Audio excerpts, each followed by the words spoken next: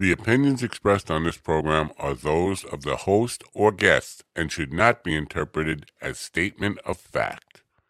Independent fact-checking and corrections are encouraged. Can we get a cup of coffee in here, please?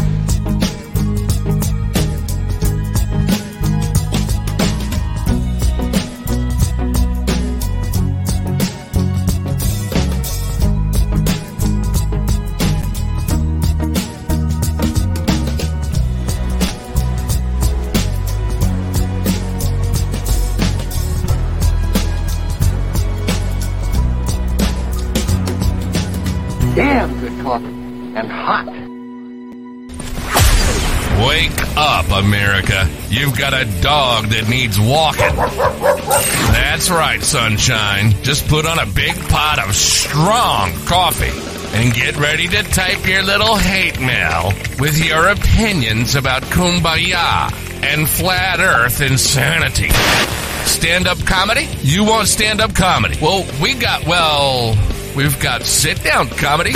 It's time for Coffee with a Dog. You make me laugh.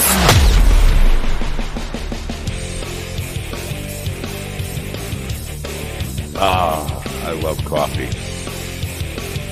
I love coffee so much. Actually, I like sleeping.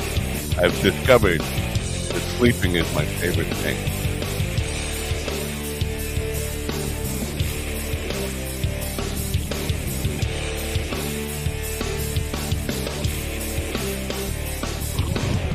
Get on with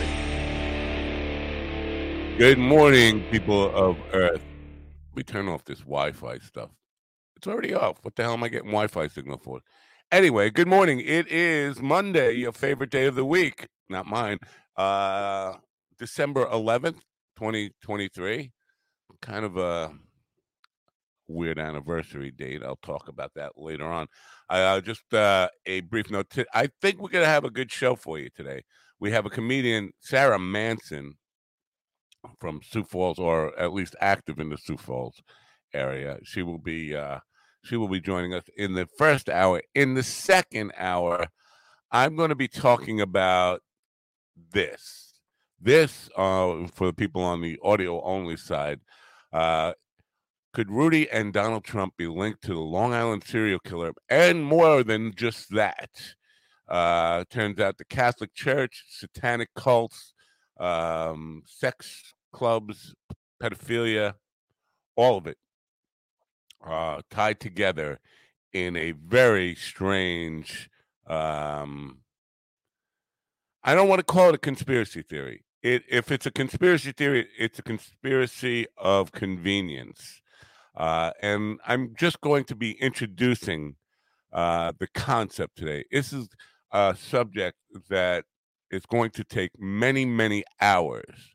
And I'm probably going to be devoting at least an hour a week of my nighttime show to detailing that. But I will be introducing astonishing stuff will shock you to the core about the nature of how many people are involved in serial killings, not just on Long Island, but in Virginia, north of New York City, up in upstate, all over the place.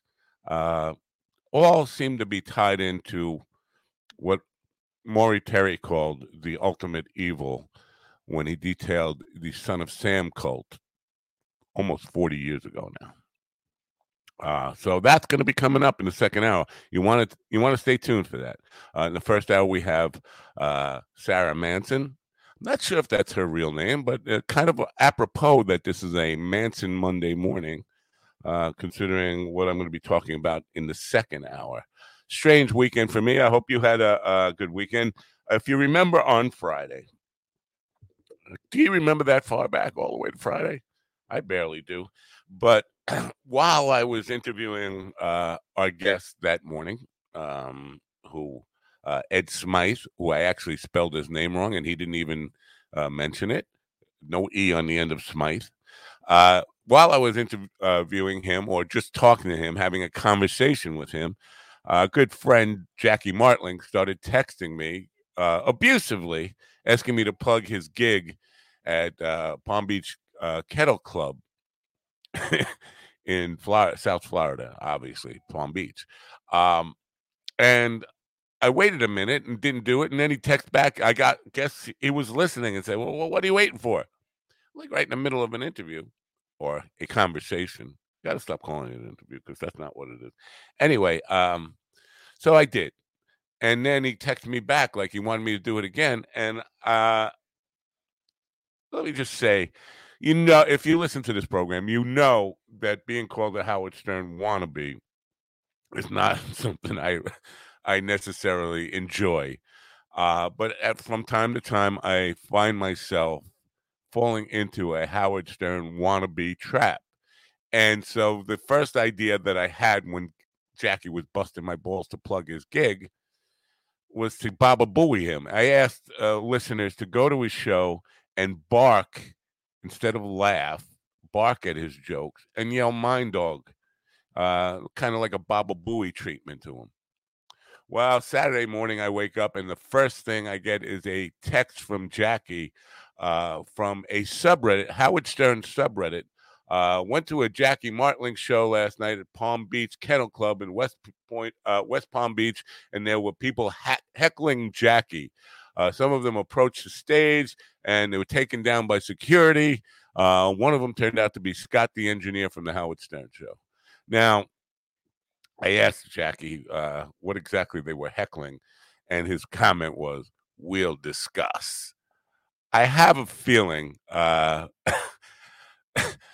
that people actually listen to me sometimes, and that's a really bad habit to get into, and I strongly discourage it, except for when I'm talking about things like a sex cult and pedophilia and serial killings that involve a former president and his lawyer friend, which we will be talking about in the next hour. You can listen on that part. But don't take my advice on stuff. And if I go heckle my friends, I'm just kidding. I don't mean actually do it. Now, I don't have all the details. And it's possible that that's not what it was about. But I don't think, Jackie, this is not the first time he's ever been heckled. I don't think he'd be writing to me first thing in the morning if it didn't have something to do with me. Anyway, so apparently I have a little more influence than I ever imagined I had, and not in a good way, I guess.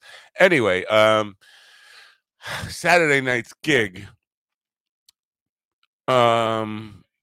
To say things are starting to fall into pattern, I guess would probably be putting it mildly. Saturday night, arrived at our gig at a new place called Sunsets on Phoenix, new for us. And as I walked in, saw somebody I knew who I didn't expect to be sitting there. I'm not going to name the person because I just don't want to kind of get involved in the personal stuff of this. But if you recall a couple of weeks ago, story about somebody who showed up at a gig who was formerly a son of an ex-girlfriend, who was now the daughter of an ex-girlfriend. That story. So my friend was at the gig, and as we're loading in, Mikey said, "Did you see who that was?" I said, "What? He's got a new girlfriend." He said, "No, not that. The two that just walked past us. I saw two girls just walking past us. I didn't notice them." I said, "No, I don't know who that was." He said, "Take a look when we get inside."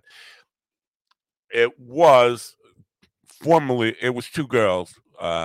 One of them was formerly the oldest son of the friend that was sitting there.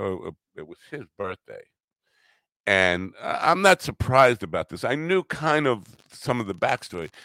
This guy, somebody I knew he was a very masculine boy, young man. Now probably about 32, somewhere in that range. As masculine features as I have, and that's saying something. I mean, you can never, I find it hard pressed to imagine me transitioning. Anyway, he is now a young woman he got a girlfriend. The girlfriend was lesbian, or bisexual, I guess, but preferred women, and wanted to turn him or convinced him that he should be a female. And now he is a female. He's got breasts and all that stuff, and obviously taking hormone therapy, and all his features, but he still got shoulders. But they sat right in front of me, and to me, when I'm trying to play something, the last thing I need is to think about things and see things that make me wonder. I just want to lose myself in the music, and it was really hard to do. So that was my Saturday night gig. It seems like there's a pattern of young people showing up at my gigs who I knew when they were male, who are now female. I try to doing my best to adapt to the new world, to respect everybody and support everybody's right to do whatever it takes to make them happy. But I can't say it doesn't put me in a very strange mindset. So that was my gig Saturday night. And then yesterday, for whatever reason, I know what reason. I got up early for church and made some weak-ass coffee and just could not get it started. I spent the day napping and then waking up from a nap to take a nap and then having another nap on top of that nap. It was a nappy type of day for me. So that's my weekend. I hope yours was better. I hope yours was a little more productive than mine. And let's say hello to the gentleman. Let's say hello. Good morning, gentlemen. Good morning. Good morning. How was your? Oh, you almost did that in sync, so you're getting closer. Weekends, guys, have a good weekend. I had a great weekend. Mind Dog coffee. Oh, that. No matter how you grind it, get your grind on with Mind Dog coffee. Yeah, well, I ground it weak yesterday. Could not get it started. I'll be honest with you. Church went by, and I couldn't. If you asked me right now what the hell he talked about, I couldn't tell you. I was just in a fog the whole fucking time. That's most people at church, really. Yeah. And I don't just mean last resort church. I mean churches across the world. Like, what did he say? I don't know. Yeah, I don't know. I guess you just let it wash over you and all that stuff. So later on in the show, I'm going to want to talk about this. I don't know if you guys even have a clue about what this stuff is. No, I had no idea. Most people don't. I'm excited to know, though. I'm excited to learn. It's going to be a difficult one because for me, it's so detailed and so deep. I don't want to come off as an Alex Jones conspiracy theorist. This stuff is rooted in deep fact, and everything can be fact-checked thoroughly. And I don't want anybody to take my word for anything that I say about it. Right. Look it up. Yeah, it's been known for a long time, though, that like elitists are connected to this kind of stuff, though. I mean, it's not, it's not crazy. Right. It's not really that crazy, I don't think. No, it's not. Have you guys are familiar with Maury Terry or no? Have you ever heard of Maury Terry and his book, The Ultimate Evil? No, I haven't. Maury Terry was a journalist in New York. I think he worked for the Post. He worked for Fox News for a time back in the early 80s. He wrote a book called The Ultimate Evil, which details the Son of Sam cult, which was tied to the Manson cult, which was why I think it's really apropos that this morning we have Sarah Manson on. Yeah, I named it Manson Monday. Yeah, no relation, right? I'm wondering, do you know? Is it really her last name, or did she just do that? I'm pretty sure that's her real name. Right. I mean, I don't know for sure, but I Marilyn Manson, is that his real name, or did he just? Not at all. It's like Brian something. All right, yeah. That's a common last name. Manson? No, something. Oh, something. This guy. Anyway, so Maury Terry wrote this book about detailing the depth of the satanic cult that runs deep into the pornography world, Hollywood. There was a Hollywood connection with Melanie Haller from Welcome Back, Kotter being found drugged and sort of halfway raped, attempted rape, but almost in an unconscious state on the Long Island Railroad, coming back from a Southampton mansion of Roy Radin, the Cotton Club producer, where there was a snuff film oriented orgy. And the claim in the book was that most of the Son of Sam killings were done in order to produce snuff films, and Really? for very powerful weirdos, perverts, and whatever. And all this is related, coming up to what I'm going to be talking about today. That's how deep and long and ugly. Now you got me like. There was a American Horror Stories series, and one of them was about Fire Island and stuff like that. But it almost sounds like their plot, their subplot to their subplot seems to be lining up with what you're talking about, the Rudy Giuliani stuff. Right. It's almost like there's like a parallel, like almost like they got that hands on that data and said, it's just a long string. You're absolutely right. They're all connected. All a long, ugly string that ties them all together. But again, it's not a conspiracy theory where somebody originally sat down and said, let's do this. Let's plan this out. I think, I forget whose quote it was, but about organized crime, it's really pretty disorganized. And what this is, if it's a conspiracy at all, it's a conspiracy of convenience by people who need to cover up their secrets and their dirty, shameful acts, having things in common that say, well, you cover my ass, I'll cover your ass. But it wasn't like a conspiracy where people sat down and planned things. It was more of, oh, you're into fucking little boys. I'm actually into killing people for sex orgies. Can we work together on this to cover each other's ass? Now, there was like a 2013 movie about the Long Island serial killer. Yeah. Is the stuff that you're talking about, is that going to like add on to it or contradict way past that. Way past that. They've got a suspect in custody right now. His name is Rex Uerman, and he's tied into this. He's in this little. He's the guy on the far left if you're looking at the screen there, next to Giuliani. The priest. On the other side. The priest is connected to Rex. That sounds like that song. The priest is connected to the trombone. Trombone connected to the.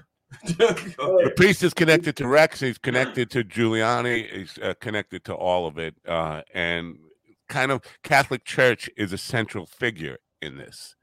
So, I know, Willie. I know this might trigger some things for you. No, but I mean, I was going to mention. You said that isn't Sarah coming on in the second hour? I'm pretty sure she's on in the second hour. Oh, second hour? I had her for the first hour. Okay. Well, you know what? I could get into this now then. Yeah, because I think she wanted more time to put her face on. Because I told her it was video. That's fine. Oh, is she putting on the little reindeer antenna? Sarah's coming on in no, I will say about Sarah Manson, she is incredibly stylish. Probably the most stylish comic in the area for sure. More than you? That's hard to believe. I like that you think that I have style at all. That's nice. Yeah. I didn't say it was good style or bad style. He just said style. I'm pretty sure she'll be here in the second hour. I just checked the calendar. You're absolutely right. My bad. See, I was so excited about this show. I was thinking of it in reverse. But anyway. We can just kind of keep the conversation going of what we're doing. So yeah, we could do that. You know what? It's probably best to take a commercial break really quick. This is coming up after the commercial break. Rudy and Trump linked to the Long Island serial killer and more. We'll be right back with that after these words from our sponsor, Creative Live. Time is running out to take advantage of that 70% site-wide discount, so check it out. It's time to unleash your creative excellence. Dreams won't work if you don't. They never happen overnight, and they rarely follow a straight line. Excellence is a result of the hustle, consistently pushing to do better. And success looks different for everyone. CreativeLive.com charts paths and tailors content for students, but they also encourage independent thinking and exploration. Go outside of your comfort zone. Who knows? You might actually like it. Right now, you can get up to 70% off through this exclusive offer for Coffee with the Dog. CreativeLive.com has site-wide sale for Coffee with the Dog listeners. Save up to 70% off. Go to minddogtv.com and click on the link on the homepage now. This blank screen is brought to you by Jackie Martling at the Palm Beach Kettle Club. Jesus. Yeah, so that whole thing is just, I can't wait to talk to Jackie about it. I think just his we'll discuss made me think that he's a little bit perturbed with me. I feel like he's probably not all that happy, but I'm especially if they had to tackle somebody. And I'm not gonna lie, it probably like that person's connection to the Howard Stern show probably makes it worse in a way. I think he was fired from the Howard Stern show because I did some checking around. I called some Howard Stern fans. I said, "Is Scott the engineer still with the show?" No, he got booted. So there's that. But all of it, connection there. Whatever. So. But I don't think Jackie would have texted me first thing in the morning if it was just a normal heckling. Right. And I think he was listening for his plugs because he was abusing me. He was just, if you see I can't play the text because then people will get really upset with Jackie because he's calling me names that probably are not. But he can call you those names. He's calling you those names because he can call you those names in private and he knows you're not going to be upset. That's right. If they leaked out in public, they'd be like, "What an ass!" Right? Yeah. Exactly. Like this morning. I told you how much I appreciate you. Exactly. That was one of the names he called me. So I bet it was. So dude, and then as soon as I saw that, I just laughed and I was like, "Yeah, that's him saying I love you back." That's a Jackie influence on me. I get it. I totally get it. Yeah. So I was talking to my brother about all his past jobs. And one of them that we forgot about was he used to drive for Catholic Charities. And I asked how that job came about because I was a little bit curious about it. And he told me that it was kind of recruited through AA into that. Because these AA meetings always happen in churches. And he was looking for a job and got recruited into delivering for Catholic Charities. And he was a young single male at the time, and they put him in charge of delivering to young single mothers, delivering benefits and food and stuff like that.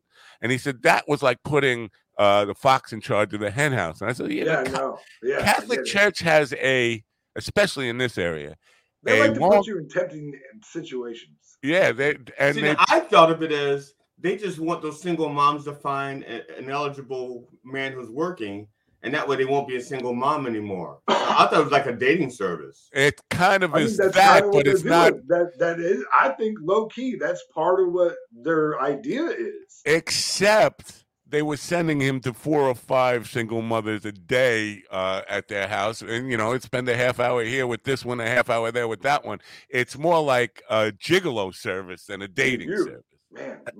But that's on your brother then, because the Catholic service is totally innocent on this. They're just trying to. No, I've been all about that. If your brother's diddling all those women, that's just poor self-control. That might be that might be true, and I would say obviously he has poor self-control. He's at an AA meeting. right. He's got problems. Adulterers Anonymous. Yeah. So anyway, that got me thinking about the Catholic Church in this area because the Catholic Church and Catholic Charities had a long history. The Rockville Center Diocese in the 70s had a series of, over 600 young boys raped. Actually, the number is 666. by priests. That's the what? You could. That's the number of victims. That's the number of victims, the alleged victims. The number of the beast is the number of the victims. 16 priests. 16 priests involved, and the head one, the Monsignor, is a guy named Alan Plaka. He's the priest in the picture. Alan Plaka is Rudy Giuliani's best friend since junior high school. Really? He married. He was the what's the word I'm looking for? He married Rudy and his first wife. He had their marriage annulled in the Catholic Church so that he could get married again. He proceeded over his father's funeral. They've been best friends. He is the vice president. He's also a lawyer, but besides being a Monsignor, and he's also a lawyer, and he's vice president of Rudy's business. So is he Jesuit? No, he's a Catholic priest. But could he be a Jesuits are a sect of Catholic priests. Yeah, and they're allowed to go out and get additional education and stuff like that. That's all. No. He had his law degree, but he was just a priest. He wasn't a lawyer until he was defrocked in the 90s after all these allegations came out, and he wrote the manifesto of how the Catholic Church is supposed to get out of all the and how to move priests around from district to district, hide the pervert and all that kind of stuff. He wrote the documentation for the Catholic Church. He got him out of a lawsuit by declaring bankruptcy. He presided over all this stuff, and there are allegations and lawsuits about him going back to the 1970s of raping young boys when he was hanging out and obviously best friends with Rudy his whole life. And Rudy is good friends with our former president, Donald Trump, for the last 50 years. And there's a strong connection there. Alan Plaka worked on all of the cases for Trump in the most recent stuff that they never got paid for and all that stuff. Alan Plaka, in the 1970s, Rex Uerman is the guy who has been arrested for the Gilgo murders, the Gilgo serial murder case. He's been arrested for that. In the 1970s, Rex Uerman lived in the same house that he was living in at the time he got arrested. It was his parents' house. His father died. They were devout Catholics going to the parish in Massapequa Park, New York, and the priest was Alan Plaka. Alan Plaka developed a strong, close relationship with Rex Uerman, the Long Island serial killer, in the mid-1970s, and is shown up at pictures at his house and all this kind of stuff. They have a tight relationship. They know each other well. Plaka is involved with Rudy and Trump. The threads here are unbelievable how they are connected. Right now. And I mean, just from what you're saying here, it would seem that guy was probably taking out people that might be able to expose them or something. Yeah. Tip of the iceberg here. I'm just getting started. This is hours and hours of a long thing that I have to whiteboard out and kind of get all the PowerPoint out, however you do it. You got to make like a wall, like an evidence wall, and like with the like they did it. You know what I'm talking about? Yes, I know. I whiteboarded out completely. Yeah, that'd be great. Now, isn't Rex's wife about to do an interview or something with Peacock, or did she already do it with Peacock? They're doing a docuseries. You're jumping way ahead, bro. Yes. I can only jump. I don't know much about this, so I can only put in the little bits I can, what a little bit I know, and if it goes out too far, that's Willie's fault. He should have warned me. So she originally claimed to be ignorant of all the stuff that was going on. Now her DNA has been found on, I think it's definitively three of the corpses that they uncovered at Gilgo. So the same three that he's being charged with, or a different three from the 11 that they found? 3 of the 4 that he's been charged with. Wow. Right. Okay. Now there are 11 bodies in all. considered to be part of that case. I'm going to tell you that probably hundreds, not just on Long Island, but in Virginia and upstate New York and anywhere that wrecks like to travel. And so it's going to be really involved in and the evidence is there that this guy has been a killing machine. But what's the source of the DNA from her? Because since they were married, it could be like contact DNA, like her hair was on his shoulder and it fell off, or is it like drool, like she was watching and she was like saliva, or like, salivating over the body? I like how you picture her drooling over tortured, mutilated corpses. That would be, if you can get some drool up for that, you're pretty dark. I'm just saying we don't know what her kink. We don't know what her kink is, or if she was involved. That's true. That's what I'm saying. So it may be bodily fluid from other parts where she straddled. We kind of do know she was involved because one of the victims that got away gave testimony to orgies involving all of the. Not all, several of the people already mentioned, orgies at his house where bisexual orgies, men having sex with men, women having sex with women, men torturing and killing, and this woman escaped from that. And her testimony is that the wife was intimately active in all these. Maybe I don't want to be involved in an orgy as much as I think I do. Not that kind. Like it's not all.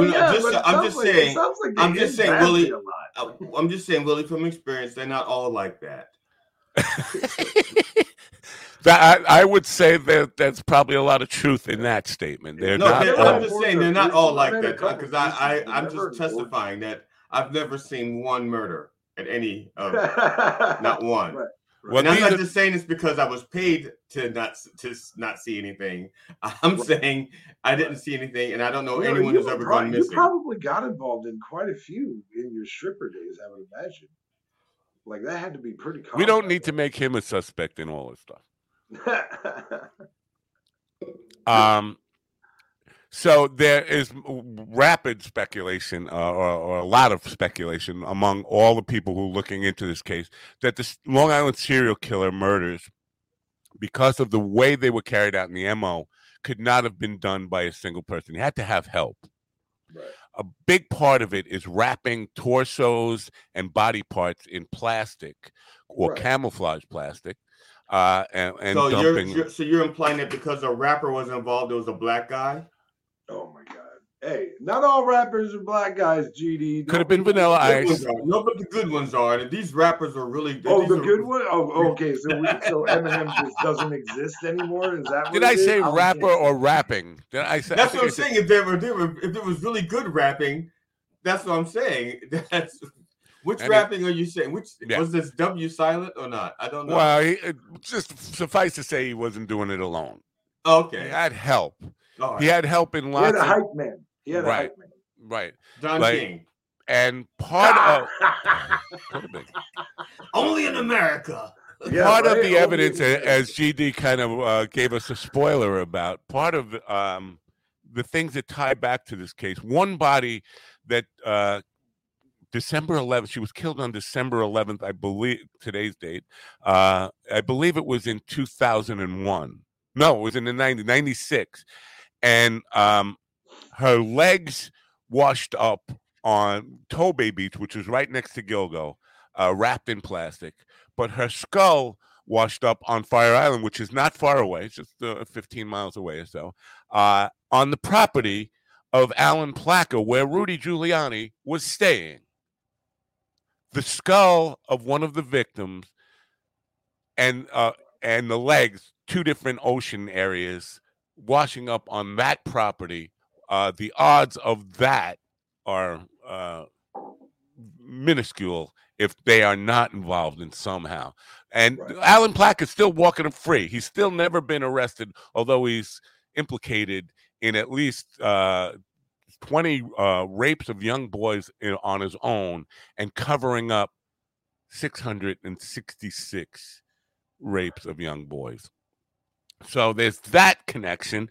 Now, all this stuff. I'm gonna need Tums after this episode. I just want you to know that. Like, this what? Setting. I said I'm gonna need Tums after this episode because you're like literally upsetting my insides right Yeah, now. no, it's so bizarre, and we're just scratching the surface here. Now, in 1996, Rex Huerman bought his mother's house from his mother. He was still living in it as an adult. He bought it then. He's lived up in it up until the time he was arrested. His mother moved to Virginia in 1996. In 1996, a few miles from his mother's house, where he went to visit his mother almost every weekend, the I-29 stalkings and murders started happening. Wow. The suspects in all the the sketches look exactly like Rex Huerman. Wow. The MO is of a stalker who uses a ruse and uses the same kind of trucks that Rex had, because a They lot need of to women give got this away. guy some truth serum and then start asking questions. Right. That's my Well, opinion. here's the thing. Rex has been given permission by the holding cell, the holding place, jail that he's in, to have a unsupervised, unrecorded, private meeting every week, 1 hour private meeting with the Catholic priest. Rex Huerman is still listed as the main contributor to Catholic Charities, which is where I started this whole thing, both as his corporation as the number one, and then his personal accounts contributing to Catholic Charities. The person who oversaw the Catholic Charities was Al Placa in Rockville Center. Al Placa's office was right next to Rex Huerman's aunt. I mean, they basically shared an adjacent office. So the connection here is just like, he's known the guy for almost 50 years. He met him at a time when his father just died, suspiciously, by the way, which a case has never been solved. Rex Huerman's father died suddenly, and under suspicious causes. The priest befriends the young boy, starts fucking him in the ass. I'm sorry to laugh at that, but and becomes manipulative towards him, and then ends up using him as a tool. Now, Rex also went hunting and and would gross people out with his stories of hunting and stalking prey up in New York, upstate New York. And he's probably talking about people. Right. And there's a connection there with Al Placa's family members and Rex's brother-in-law, who both live in Schenectady.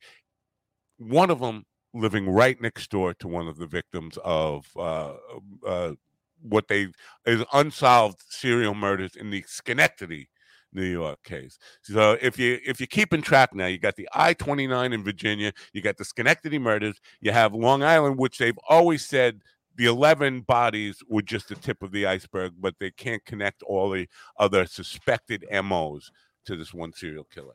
This has been going on since the Son of Sam days with the whole Manson stuff.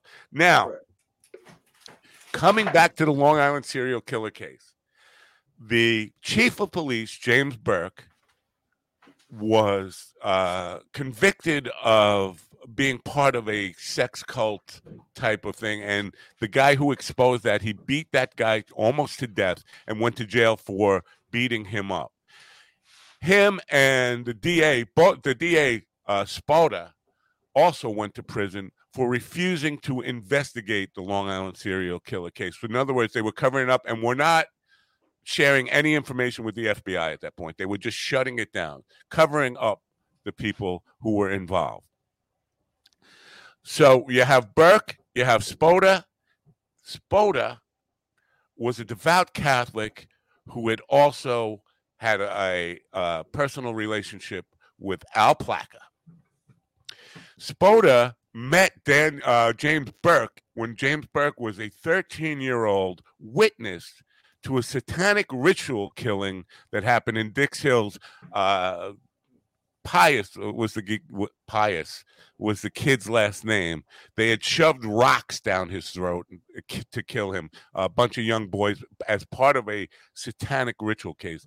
James Burke was a witness. He was at it, and became a witness. Spoda was the lead detective who was also had this relationship with the pedophile priest and all the pedophile priests involved in the Rockville Center diocese, groomed James Burke to be a police captain and then chief of police.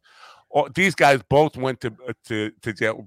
You what writing all this out? What do you got? Yeah, Or you just Go ahead. You're just drawing pictures of asses. I'm following. I got you. I'm right there. I don't think you're following me because I can't even follow myself. The thing is so convoluted. I have to sit down and actually try to map this whole thing out. Yeah, but you can see how deep. It sounds like it's going to be as simple as like a numbers connect the dots. You know what I mean? Like just add it up. Now I gotta get numbers. Damn it! Now I gotta get numbers. I gotta get the other marker for numbers. This is my letters marker. Oh my god. Yeah. So basically, what we're looking at, and again, I don't want to sound like a fucking Alex Jones wannabe here because I'm already a Howard Stern wannabe, but we're looking at a web of satanic ritual killings where Rex Heuermann, as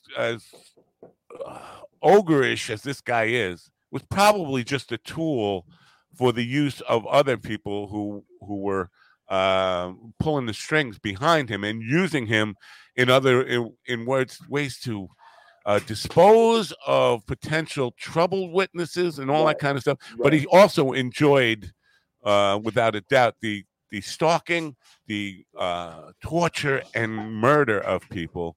Now, I didn't even get into the Jeffrey Epstein connection and Donald Trump connection here. Right. There are absolute connected dots between Epstein's New York parties, Donald Trump at them, pictures of them together, and in the corner, and I got to find this photo, in the corner, in the dark, who do you see sitting on a chair by himself? Alan Plaka, the pedophile priest who's the architect of a massive string or chain of pedophile priests, hide the priest, moving from parish to parish. I just want to say something real quick here, Matt. Go ahead. I think this is important to say. Okay, I think it's good. I think it's good that you're talking about this and showing that you have a hobby. But you should probably throw eyes in the back of your head after today's episode, because like you're gonna fucking really upset some people. I think if anybody's actually listening, yeah. I just want to say today's my last day on this show. Right, fucking GD's just like, fucking, I quit. You don't gotta throw me off this fucking show. I don't want to get murdered. Like, well, this will be the last time. I don't know if the last time. I don't plan on making this the focus of this program here. Yeah, please. I am going to do an expose on it on the evening show. I'm going to take some time away from. Cool. Now, just so you know, Sarah Manson, since we're talking about mystery, does dinner mystery theater. She does. Yeah, so this is all going to tie in. So do what? With this murder mystery, she may even know about this murder mystery. She may have played it. We can find out if she's actually been part of this murder mystery. Well, let me tie it back to Manson if I can. Because I'm not done here. Which Manson? Sarah or Charles or Marilyn? Charles and the guy they called Manson too, who ran the satanic cult that David Berkowitz was a part of in Altamaya Park in Yonkers. Make sure you guys, did y'all screen capture this? I'm not talking to you. I'm talking to the people. You can't even see it. Oh, okay. Because I was about to erase and start over on the next chapter. Oh, if they didn't, if they didn't get to write this down, then they're going to fail the exam when there's a test. Yeah. Okay. Go ahead. I'm sorry. Go ahead. You go. Wait, I'm reading this comment. I would imagine every coffee clutch in Long Island has similar theories. I doubt it. I doubt that. Yeah, because people don't. A lot of people like to live in the fantasy that this shit doesn't even occur. Really, you know what I mean? Like. Ben Hall says we're watching this. We're on the list too. No. As long as listen, they can't kill everybody. And I think they would start with me. So if Isn't I that- go, then you can go into hiding. Isn't that such a comforting thing? You get like a bunch of people in the woods and go like, they can't kill everybody. Well, yeah, exactly. But Maury Terry, it should be said, Maury Terry, who was the author of The Ultimate Evil, died of natural causes some 20 years after he wrote the book, which details all the beginning lineage of this, going back to the Process Church and Anton LaVey and Hollywood and all that stuff. And then this guy he called Manson 2, who was running the Son of Sam cult in Altamira Park in this area. But at the end of The Ultimate Evil, he ties it into Long Island. And first of all, the Melanie Hallinan stuff, the Welcome Back Kotter girl, who was found on the train coming back from Roy Raden's snuff film orgy party in Southampton. She was partially raped. What does that mean? They tore her clothes off. They tried to penetrate her. She ran away. She got away, got on the train. She was in like a drunken stupor. No charges were ever pressed. Cops went there. Roy Raden ended up dead 2 months later in the desert in Arizona with his head on top of an open Bible open to the book of Revelation. Wow. Are you fucking kidding me, bro? No, I'm not kidding. And then Wait a minute. There's a book of Revelation in the Bible? Yeah, last one. I can see why you wouldn't get to it because it's the last one, and you were probably bored with all the other stuff by the time, so you gave up on it. I'm still stuck on all the sex stuff in Genesis. I haven't gotten past the sex stuff in Genesis yet. Right. I think we need Jesus. I think we need some prayer maybe on this episode. Where's the bread? We need bread, Brian. Holy fuck, man. Yeah, it gets pretty deep. And now around that time, just around the time that Roy Raden his body was being discovered here, according to Maury Terry, Manson 2, who was part of the original Manson cult, who was according to him, he working in conjunction with CIA, MK Ultra, and all that kind of stuff. And they were Manson was definitely working with the CIA with LSD experiments and all that stuff. This guy Manson 2, who he doesn't name by name, goes back out to LA and he gets offed out there. And then they supposedly, this is where Maury Terry's work stopped, but he's talking about a string of serial killings or disappearances of young girls. They called it Hempstead murders. That it is strongly suspected. Again, we come back to sketches and stuff. They look like a young Rex Heuermann, Long Island serial killer. So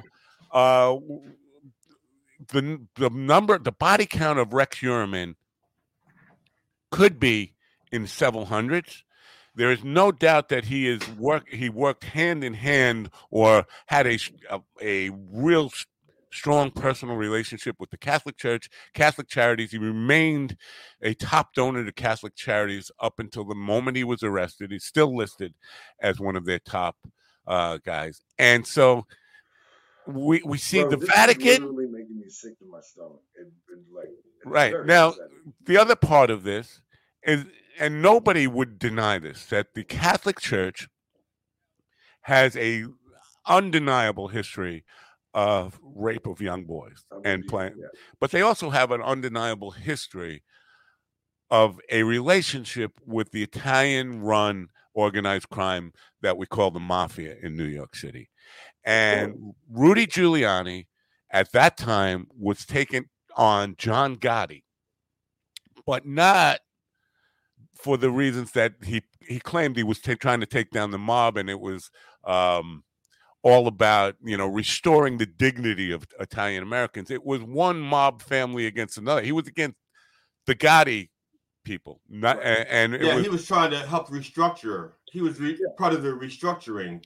Exactly. Yeah. And the biggest people who the Gambino family, who John Gotti was connected with, also one of the biggest donors to what? The Rockville Center Diocese of the Catholic Church. So this is just, again, an overall, to sit down and map this stuff out and really get into all the details of it, and go deep detail by detail of killing by killing, body by body.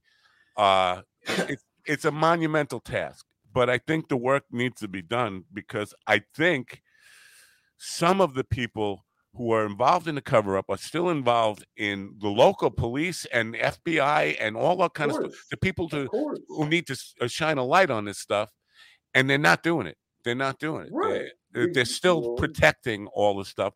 But the shocker of this is, again, the Epstein connection to Plaka, Epstein and Trump and Plaka at the same party. You have, and possibly it's not the very first United States president to be involved in this stuff, because at that time in the 90s, Trump and Clinton were good friends. We know Clinton was involved with Epstein. It just seems like we are living in a hellscape that nobody wants to talk about, the ultimate evil. And you should because people and RFK Jr. And RFK Jr. was on some of Epstein's flights as well. What is this about RFK Jr.? He was on some of Epstein's flights as well. Well, yeah, he was on 2 flights to Palm Beach to go heckle Jackie.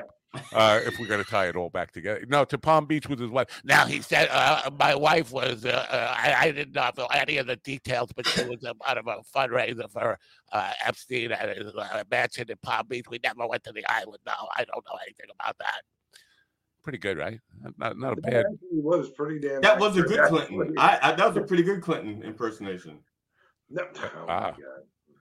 Anyway, so yeah, it's a really deep thing, but I forget about exactly what the words were, but the chilling last paragraph in The Ultimate Evil talks about this nightmare of. Here you go. Whether you believe in Satan or not, I would say not for me. I don't believe that Satan exists, but the belief in Satan is powerful enough to get people to do these kind of things. The evil, bring out the evil force in human beings, the evil that lives within all of us, the ultimate evil exists. Well, right. I'm just saying, whether you believe in Satan or not.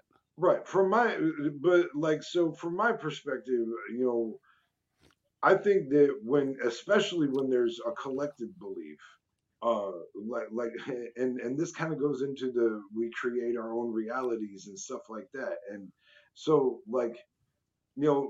and that's why the death guy, the pause thing, all that kind of stuff, it's what you think and what you believe becomes what's real to you. You know what I mean? And to your consciousness. You know what I mean? And the more belief or faith that you put into whatever it is that you believe, the more real that becomes. And when that belief is a collective belief, it makes it even more real. You know what I'm saying? Absolutely. Reality is different for everybody, bro. There's 8 billion different realities happening right now. Well, also, the Ultimate Evil PDF. I wonder if I can pull up the last paragraph and read it from the Ultimate Evil. But the people who run this stuff don't necessarily believe in it, but they use the belief to manipulate people like Horman and Huerman. And that's very important to point. Like a lot of people and think about some of these televangelists and stuff like that don't live anything to what they really are putting out there or whatever. You know what I mean? Like you could say that but you're really just trying to capitalize on other people's belief. You know what I mean? And so that's definitely a thing that occurs as well. Now, because I've relied so much on Maury Terry's work on saying the things that I think I know about the stuff, it should be said that Maury Terry got a lot of things wrong. It was sloppy journalism. When he interviewed David Berkowitz wasn't really saying much. Maury Terry would kind of put questions in. Is it true that? Leading questions. Yeah. In court, those would be objections. Right. There'd be They should be. objection, leading. If you have a smart attorney, they would object. If you have a dumb attorney, they're not going to object. So a lot of his work has been discredited, but a lot of it can't be discredited because it's absolutely true. I mean, the stuff at Untermeyer Park, we know there were satanic rituals going on there. We know that every sketch from the Son of Sam killings did not look like Berkowitz. They looked like other people. And Berkowitz claimed that he was only the gunman at 2 of the shootings. We know that Michael Carr died mysteriously on the FBI. Ran it. A couple of FBI agents ran him off the guardrail, and he killed himself in an accident. We know Pete Carr, son of Sam, both of the Carr boys, their father was Sam, who had the barking dog, who lived right behind Berkowitz. We know they lived there. Pete Carr was found with his head, a shotgun blew his head off in Minot, North Dakota, in an army base up there. Again, he was he was known as John Wheaty's raper of young girls. So we know all those connections, and all that stuff can't be disputed. The stuff where Maury Terry is disputed is on the testimony of Berkowitz that they don't rely on and don't believe it's true.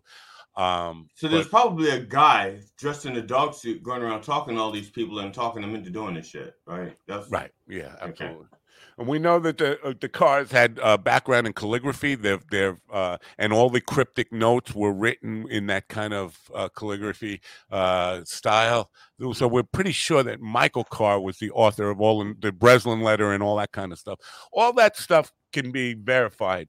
But so we shouldn't throw out Maury Terry's entire work just because he was really sloppy in his interview with David Berkowitz. I happen to still, even though they were leading questions, I believe Berkowitz was telling the truth when he said that, he wasn't the one. He admitted to being the killer at 2 of them and said he never wants to get out of prison. He belongs in prison.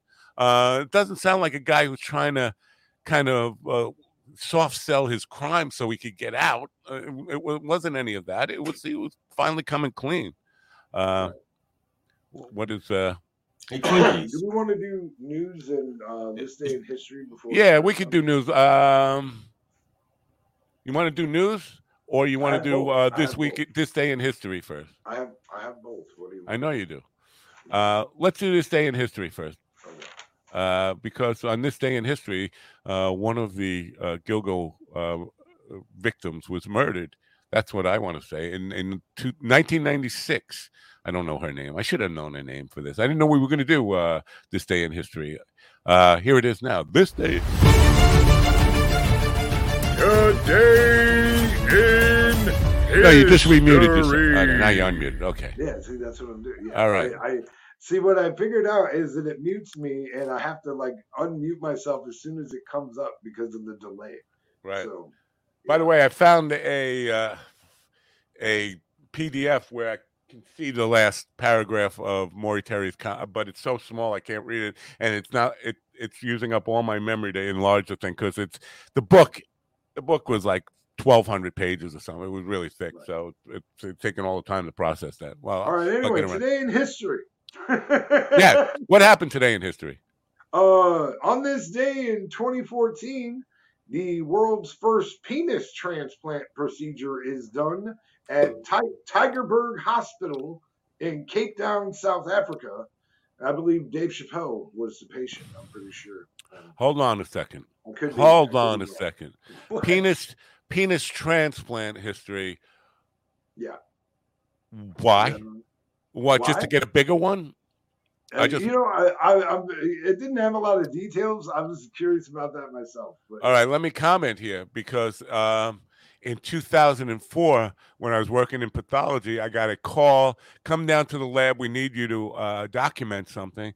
And on the tray was the head of a penis, the half of a penis and the head of a penis. And I said, what's with this? He said, well, it had cancer in the head of its penis. We had to cut it off. And the guy was upstairs about to wake up, and I'm doing the work. I'm like, what's going to happen now? I mean, how does he live? Well, he's got a bag.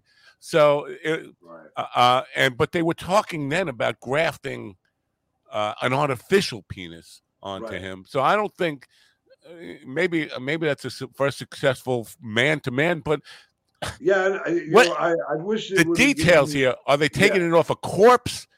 Or they take it like, I'm going to donate my penis to this guy, even because I'm not using it anymore. Right. And when I die, if there's a big dick motherfucker out there, or even you don't have to die.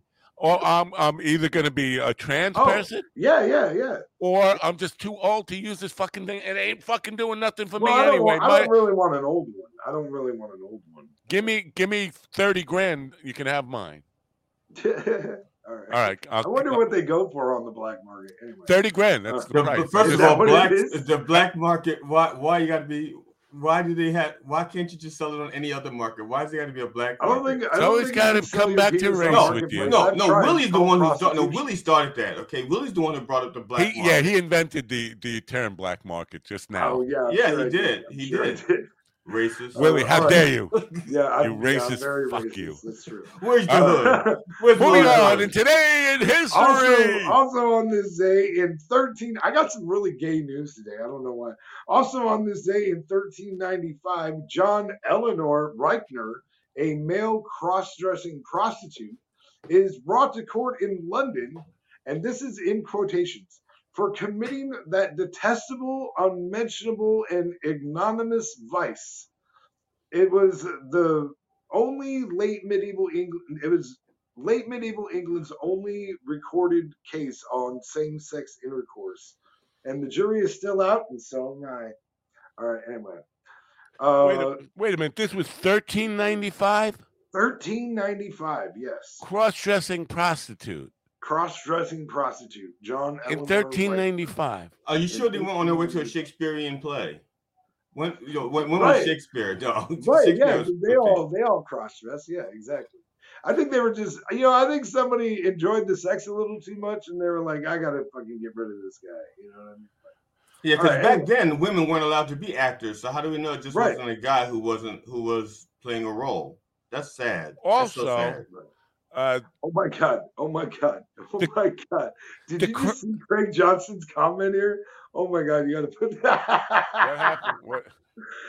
Craig Johnson. I can't. Penis, 1958 model, high mileage, slightly dented, 1500 or best offer. I'm dying. I think I might have to go on Craigslist and put that in the for sale. Yeah, that's the. But I'm thinking about this cross-dressing in 1395. I mean, because 1395 isn't it? In the 1600s and 1700s in this country, men wore high heels, makeup, and wigs. So how would you even tell what cross-dressing was at that point? Listen, I don't think the cross-dressing was the issue. I think you guys are focusing back then.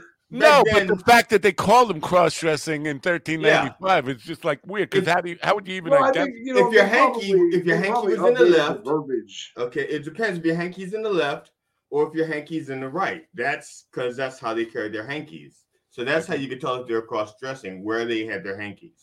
You are a very educated man about these things. You are our leading expert in 13th or 12th century, 14th century, whatever century it was. Yeah. Well, you learn a thing or two. You learn a thing or two. You learn a thing or two as a stripper. We still have more this day in history to go, right? One more on this day in history, and then we got the news. All right. On this day in 1958, Frank Farana Jr. is born in San Jose, California. You may know him better as Motley Crue's Nikki Sixx. Happy birthday to Nikki Sixx, 65 today. All right. I didn't know them as either name. No. You don't know who Nikki Sixx is? Come on. No, I honestly, until just now, I have no idea what a Nikki Sixx is until just now. Nikki Sixx was the lead singer of Motley Crue, bro. I'm glad you told me that. I did not know until just now. All right. No, I didn't even know they had a lead singer. I just thought those. I just assumed they had singers. I don't know. I don't know anything about Motley Crue. I think they have 2 dots over the E in Motley. Or is it over the O? So is that this day in history? Are we wrapping it up? Yes, that's this day in history. I'm not playing the music. Okay, all right. On the way up. So wait, this is news. No, it's not news yet. No. Music. What are we doing then? Because I have to play the music for the news. But before, I wanted to read the very last paragraph from The Ultimate Evil. It says, Manson, here she is. She's in the Not background. Sarah, but the other not one. Sarah, no. Charles. Manson challenged the Los Angeles courtroom when the 1970s began. You say there are just a few. There are many, many more coming in the same direction. They are running in the streets, and they are coming right at you. In New York, Berkowitz would write, there are other sons out there, sons of Sam. God help the world. Sometimes late at night, one can know the truth of their words.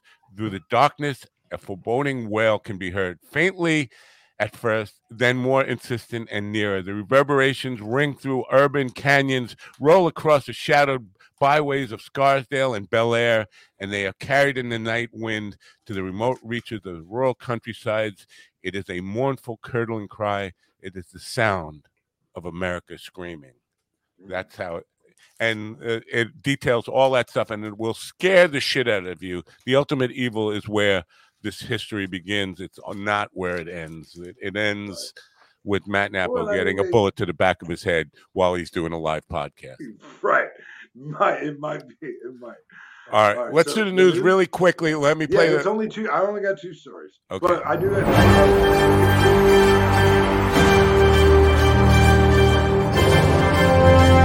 Cut Willie right off in the middle of this. But I do have. No, you don't have to. I got to get your images ready anyway. So. All right. Tyreek Hill has gifted 76 Segway scooters to his Miami Dolphin teammates. The kind gesture is actually a low-key attempt to help some of the players in their post-NFL careers as mall cops. This story is from earth.com, and I really encourage people to go and look up this story because I'm only going to just brush the top of it. But you got the picture? Which picture? One? I got 2 pictures here. Either one of them. You can put them both up for all I care. So this North Dakota, Steve. South Dakota? No, you know what? I did not find the location of it, but this is Steve, an aura first identified in 2018 as distinct from the more familiar auras we know of, such as like the Northern Lights. Claire Gasquet is a promising graduate student in the physics department of the University of California, Berkeley, and has proposed intriguing explanations of these phenomenon, one that suggests a physical mechanism vastly different than what's responsible for traditional auras. But the reason I brought this story up is because the Berkeley physics department is a lot of what is doing the surf research at that Sanford Underground Research Facility. Right. And they have a dark matter collector down there. And what this lady is wanting to do is they want to put rockets into these auras and see what happens. They want to shoot rockets into the auras and see what happens. I'm pretty sure that this, we're basically on the verge of this is probably going to end up being some portal shit. So before or after the satanic cults and Catholic Church have me taken out? Yeah, I mean, dude, it's like the world's going bananas.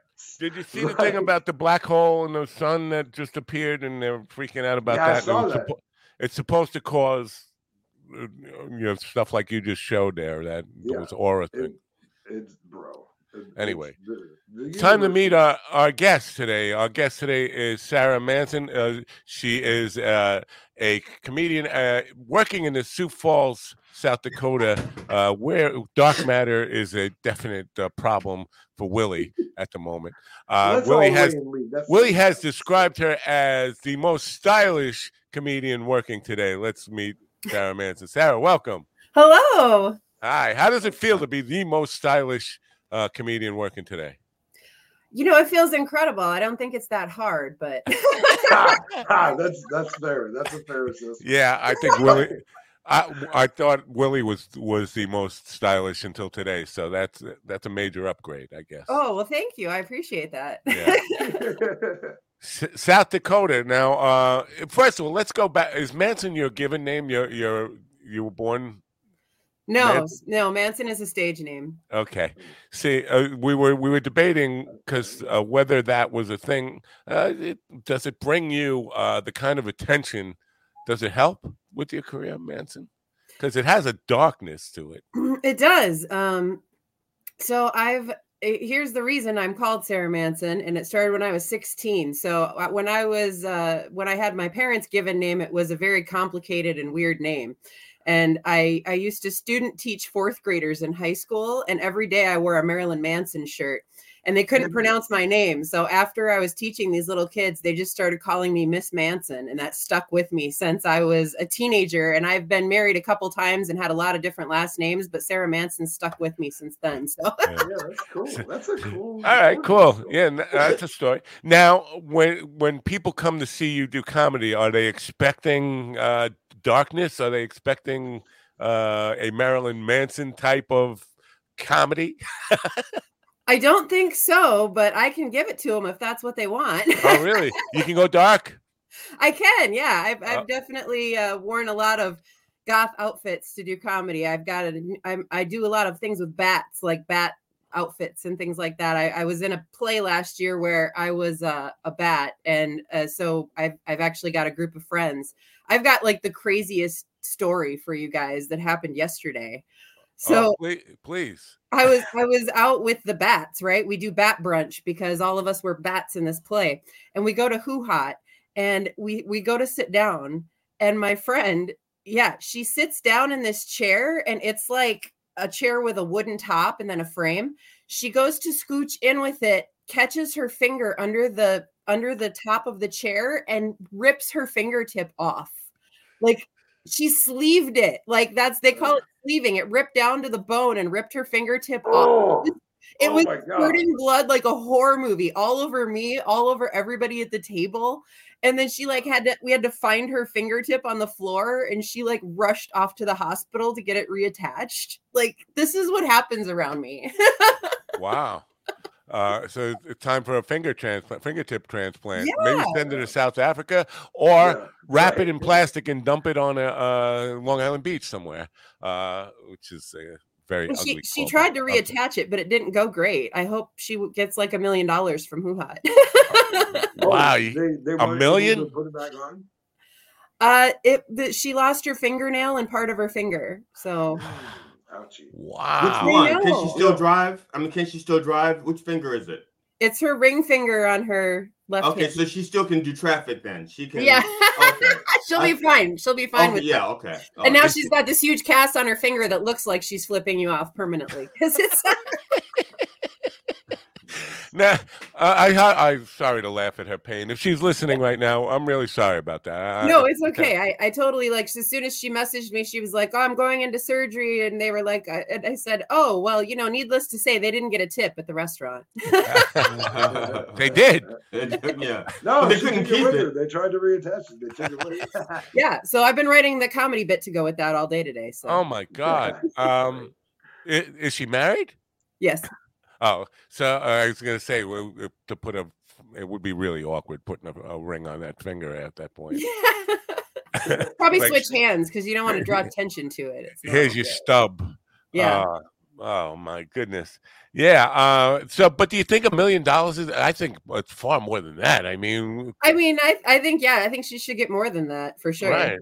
Lawsuits these days, they're bizarre numbers for less than that. So yeah, good. It's good for her. Her financial future is set because we know there's no money in comedy. Is she a comedian? No. No, she's not. She's an actress. So an actress in murder mystery. Like, what is the bat like a theatrical play? Is it like a? It was a Christmas play. What? The Bat Before Christmas. Kind of. It was a spoof play about, it was a guy trying to read The Night Before Christmas, but he kept saying instead of certain things, he'd say bats, and then we were bats and we were chaos bats, and we'd come running in. The best part was I got to spear this little girl, like wrestling spear her. Yeah, it was great. Like Brock Lesnar or whatever. Yeah, exactly like Brock Lesnar. They were like, okay, so somebody needs to like attack this little girl as a bat, and I was like, I took this role solely so I could attack children. So just so you could spear a child. That's why I took the role. Wow. I take my glasses off. They're really I have a dinner theater question for you. Yeah. Okay. As a $39.95 as a performer. Yeah. What do you think is the worst food for people to eat while they're watching dinner theater? Oh, it'd be like a bloody steak or something like that, like anything that would look like blood. Okay, because I wasn't sure, because I was thinking like anything crunchy, because then you couldn't hear like the dialogue. Is that? Oh. So I was just wondering what you thought, because I've never done dinner theater. I aspire to it because of Matt. He's wanted me to, but he's a great dinner theater actor, but. So I just wondering what you thought. Some of my fun dinner theater. Okay, so when we're seated actors, we have to, we're supposed to pretend to be somebody else, right? So we have to infiltrate the groups of people, and we have to make them think we're just a patron. So in that situation, like we got, sometimes our friends will come and they can have like cheaper tickets because they're friends and family. And so one of my friends came and they seated her at the same table as me, but we were supposed to pretend like we didn't know each other. So we had like cheesecake at the end with like raspberries and all this fruit on top of it. Mm-hmm. And I was the murderer. So I had to get more and more suspicious throughout the night. And by the end, we're just sitting there at this, this table with like 10 people with us at it. And I'm supposed to get weirder. So I just started a food fight with her. I started flinging like the fruit from my cheesecake at her across the table, and it's real fancy, so everybody at this whole thing was like, oh my god, what is happening? And then she got into it. She started throwing it back at me, and then there were these really annoying people at the next table, and they were like, they saw us doing it, and so I threw something at them, and they started at the patrons, like paying customers. The paying customers, awesome. And we started a food fight, and it was great. So I'd say thumbs up on anything like that I can start a food fight with as an actor. So thumbs up on projectile food. Yes. Okay. I love the projectile foods that don't make a huge mess for the staff to clean up afterwards. Now, there's a couple of things you said that are interesting to me. First of all, that you're the murderer. Is that you always play the murderer, or have you played different parts? No, I play lots of different roles. We all do, but I tend to be the murderer the most, and I love that role because I like to. It's one of the hardest because you're a solo actor, so you show up at a thing by yourself, which is suspicious to everyone right away. Why is this person going to a thing alone?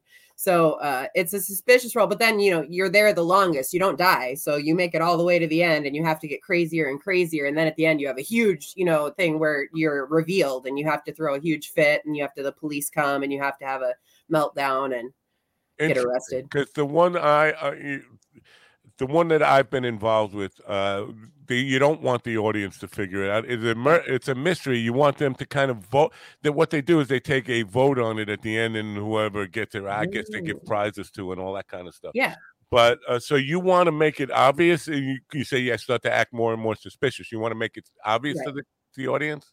Right. So, it's like a 3-hour thing. So, it's slow, and they get clues throughout the night. So then the people that seem the most suspicious start dying. So then the people that they think it is all of a sudden are dead. And then they're like, oh my God, who is it? So then it gets, but at the very end of it, right before the big reveal, I have to get more and more suspicious so that they figure out it's me. Interesting. Mine, only one person dies, and then they have to figure out who the murderer is at the end. Oh, ours are three people die throughout ours. Have you ever had to be a dyer? I do often. Yes. Yeah. I do often get murdered. Yes. I've got one coming up here in a few weeks, and I have this huge monologue I'm trying to memorize for it. But yeah, I do die often. And I'm pretty good at dying on stage. I should get involved in these things. Yeah, you are. Yeah, you're a natural. Yeah. Everybody wants to see him die. So yeah, that's that too. Yes. That too. Thank you. Yeah, that's right. Now, Willie does a thing called slow death. Because the one I'm involved with, the woman who ends up I shouldn't even say the woman. And nobody who listens, if you ever go to my murder mystery, just forget everything I just said. The person who dies takes a long time to die, and I'm sitting there watching it, and I'm going like, "Oh, come on, die already!" I mean, are you a slow dyer, or you take? I take an appropriate amount of time to die. Appropriate amount. Yeah. Now, when you die, do you have a pause? Or that you just it's an imperceptible pause. She doesn't know the reference, bro. That's not fair. Yeah.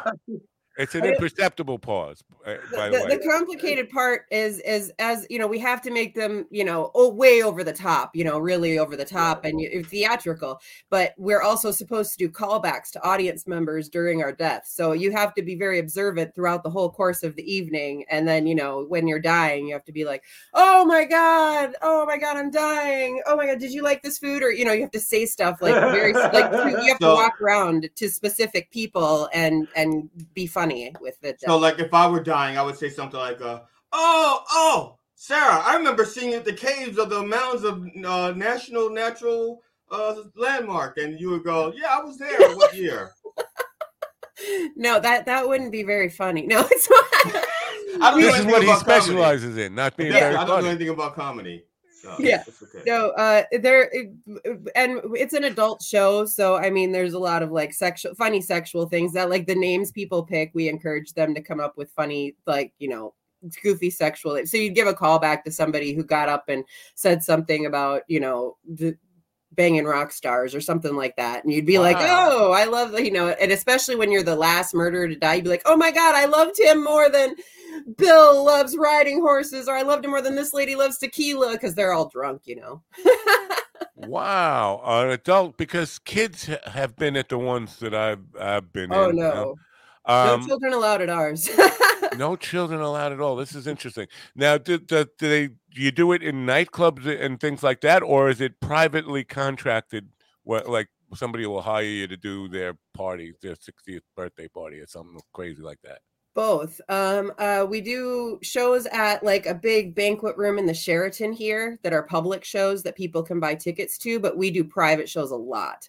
Wow. And the last few, I love to travel and do the private shows, but the last few have been weird. We just did one at a casino where it was like in the restaurant, but in the middle of the casino restaurant. So there was like lottery machines everywhere, and it was so weird. And that was for school. And then the one before that we did at a daycare. So it was like, it was for the staff, but all the tables were really low, right? Like right. Kindergarten school tables. Stuff. That's all. Oh, it was so weird because we walked in and we were setting up before the, like, you know, before anyone was there, it was locked. And so the lady goes, well, do you need the like staff restrooms, or can you just use the like regular open ones? And I'm like, well, do they have full-size toilets? And she's like, yeah. I go, no, then we're fine. And then they leave and we go in and there's toilets, but no doors on any of the stalls. It's just a line of toilets. Oh, that would not work for me. I would have to leave immediately. They were like, what? You know, coming back to the other night, the two girls. But there were cameras, right? There were no doors, but there were cameras. Yeah, right. No, hopefully not for the children. The girl and her newly transitioned girl both did go to the ladies' room the other night. We both noticed that from where we were playing, and I was just thinking, like, what is? Because she hasn't had her surgery, so she's going into a ladies' room with a dick. And like, it's just like, what do? You lock the door and tell people don't come? I mean, it's still a very touchy type of thing. Like, because it's one thing to see two girls walking into the ladies' room, but when one of them pulls the dick out, it's like offsetting to anybody else. Another woman in there might be petrified by that. How would you know if they go into a stall? And right, it's a ladies' room, so there's no urinals. So she would be in a private place when she did it. So it would be very weird if someone saw that. Unless they didn't have doors. Unless they didn't have doors on the stall, that might be. You know, if somebody's standing up, you see. Bathrooms are getting more and more fluid. Really, I mean, like I saw this over the weekend, and I don't even remember what place I was at, But I saw like a dude go into what was like the ladies' bathroom, but they went in there with another lady. I just figured they were going to fuck. It was Jerry You know Irby, what I right? mean? Like I figured that's what was gonna happen, huh? It was Jerry Irby. No, it definitely wasn't Jerry. Well, Jerry, he said he uses the ladies' room all the time. That's when he was on the show. Yeah. No, I could see that. I could see him doing that just to be, Jerry would probably do that just to see if somebody's going to say something. You know what I mean? Yeah. I'm sorry to derail the conversation. Just the idea of stalls without a door on it reminded me of the other night in my. I think as a plumber, Jerry's allowed to go in any bathroom ever, anytime he wants. That's probably true. I think he gets a free pass. So just for reference out there, if you want to be a pervert, get yourself a plumber's license. Yes. And see, I don't understand what the big deal is about, quote, the gender fluid bathrooms, because having been a concert goer back in the 70s and 80s, right, women's restrooms were always the lines were always so long for the ladies' restrooms that they were often using the men's restrooms. They just had one of their friends stand guard outside the stall. Right. Right. So I don't understand where all this craziness is coming from now.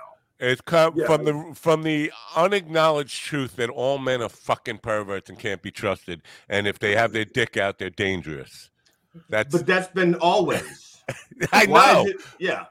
That's why women developed the buddy system. I mean, I know. But that's why the people who make the biggest noise about it are the people who know that if I had my dick out and there was a girl in there, I would probably make sure she saw it. The perverts are the ones yapping the loudest about it. Okay, so Sarah, speaking of Willie, how long have you known? What the fuck? What the fuck? All right, then. How long have you known Willie? I just want to say for the record, Willie is not a pervert. Continue. Oh, I'm a pervert. Okay, I will get back to that later. I'm sure. Sorry, I've been doing comedy about 9 months now, so I'd say 9 months. 9 months? Yeah. Yeah. Wow. And I mean, hey, how long you been doing dinner theater? That's one of the things about her but she's also done quite a bit of other performing. Oh yeah. Before she started doing comedy. No, I was gonna say you probably have a background in improv, right? Yeah, she hit the road running, bro. I mean, like this, and she's on fire. She's very active.